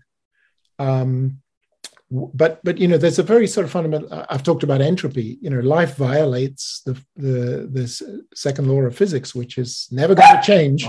That only things that happen are ones which increase entropy, and life sort of violates that by using energy to actively counteract the growth of entropy and to build ordered structures. Mm-hmm. And so I think it's absolutely this dilemma of what's driving life, and where is it taking it? And can we understand that in any way? I think that's the impossible. So just as an example, I have an undergraduate with me who in Edinburgh, and he came to me 6 months ago, and he's been reading all kinds of crazy books. He's actually doing engineering physics, but he's read David Deutsch's book on something about impossibility. Beautiful probability or something. Yeah, something like that. It's an absolutely beautiful book, which I highly recommend. And we've been discussing, the general question of the emergence of complexity in the universe. The universe is extremely simple on small scales, right? There's the Higgs and their laws of particle physics, and that's it. No evidence for anything else. And then on large scales, utterly simple too. But in between, it's this horrible, complicated mess. And if we think in a bigger picture, where are we going? Where is AI going to go? Where is humankind going to travel into space, explore the universe, change the universe? So there's this enormous scope for complexity in the middle, while there's extreme simplicity at both ends of the spectrum. And how do you describe or how do you attempt to model a system like that, which is complex in the middle and extremely simple at the two ends, small scales and very large scales? And anyway, so he's an undergrad, and and I am telling him, I'm encouraging him to approach these impossibly difficult questions. I'm honest with him. Your chances of actually making progress are tiny, but it's incredible fun. As it is. And this has been incredible fun for me. And I hope we will be able to do a part 2, Neil. This has been so great. Talking with Neil Turok, I've known and been inspired by for decades now.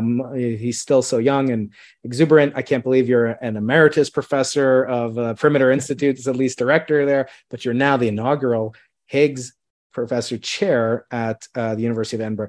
Neil, it's been such a delight. I thank you for staying up late or into the afternoon. I thank your dog for being very well behaved. And I hope we will do a part 2 where we can get into consciousness, the brain, origin of life, and a little bit maybe of commentary on your friends, Sir Roger Penrose, Anna Aegis, Paul Steinhardt, on their bouncing models and contradistinction to your CPT and VAR. For now, I want to thank you and bid you a good night over there.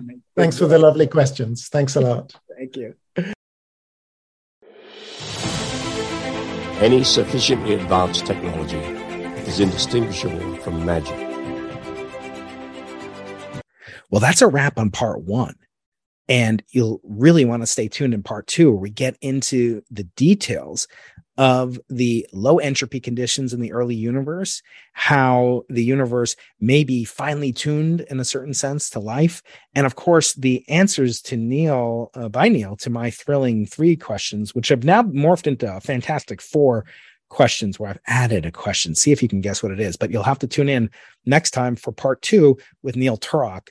And before you do, I hope you will subscribe to this podcast wherever you're listening to it, and leave a starish, highly constellation-rich, packed, star-filled rating rather, on any podcast player that supports it, Apple, Spotify, Audible. You can leave a celestial asterism. And on Apple, of course, you can leave a review, a written review, and I hope you will, because these are the things that guests look to, that other podcasters look to when they want to see if their guest or their author will come on to, I should say, publishers look to when they want to come on the show. And I really get such delight from reading every single one. We have over 535 of them around the world. We have over 403 in America. And I hope wherever you are, you'll leave a review, including, I'll read one of them that I just got recently from Harry 12295. Fascinating. I love this podcast. It features wide-ranging conversations with some of the most interesting figures in modern science. Brian is an interviewer par excellence. Highly recommended. And you'll want to also, after you leave a review, as I hope, or a rating at least, go to my YouTube channel, Dr. Brian Keating, where the slides that Neil discussed, the images are shown. I try to describe them in words, but it really bears importance and attention to actually look at the slides, if you can, on my YouTube channel, Dr. Brian Keating. So you can find it there. So for now, sit back, enjoy this voyage into the impossible that will continue in part 2, that is, next time. So I bid you adieu.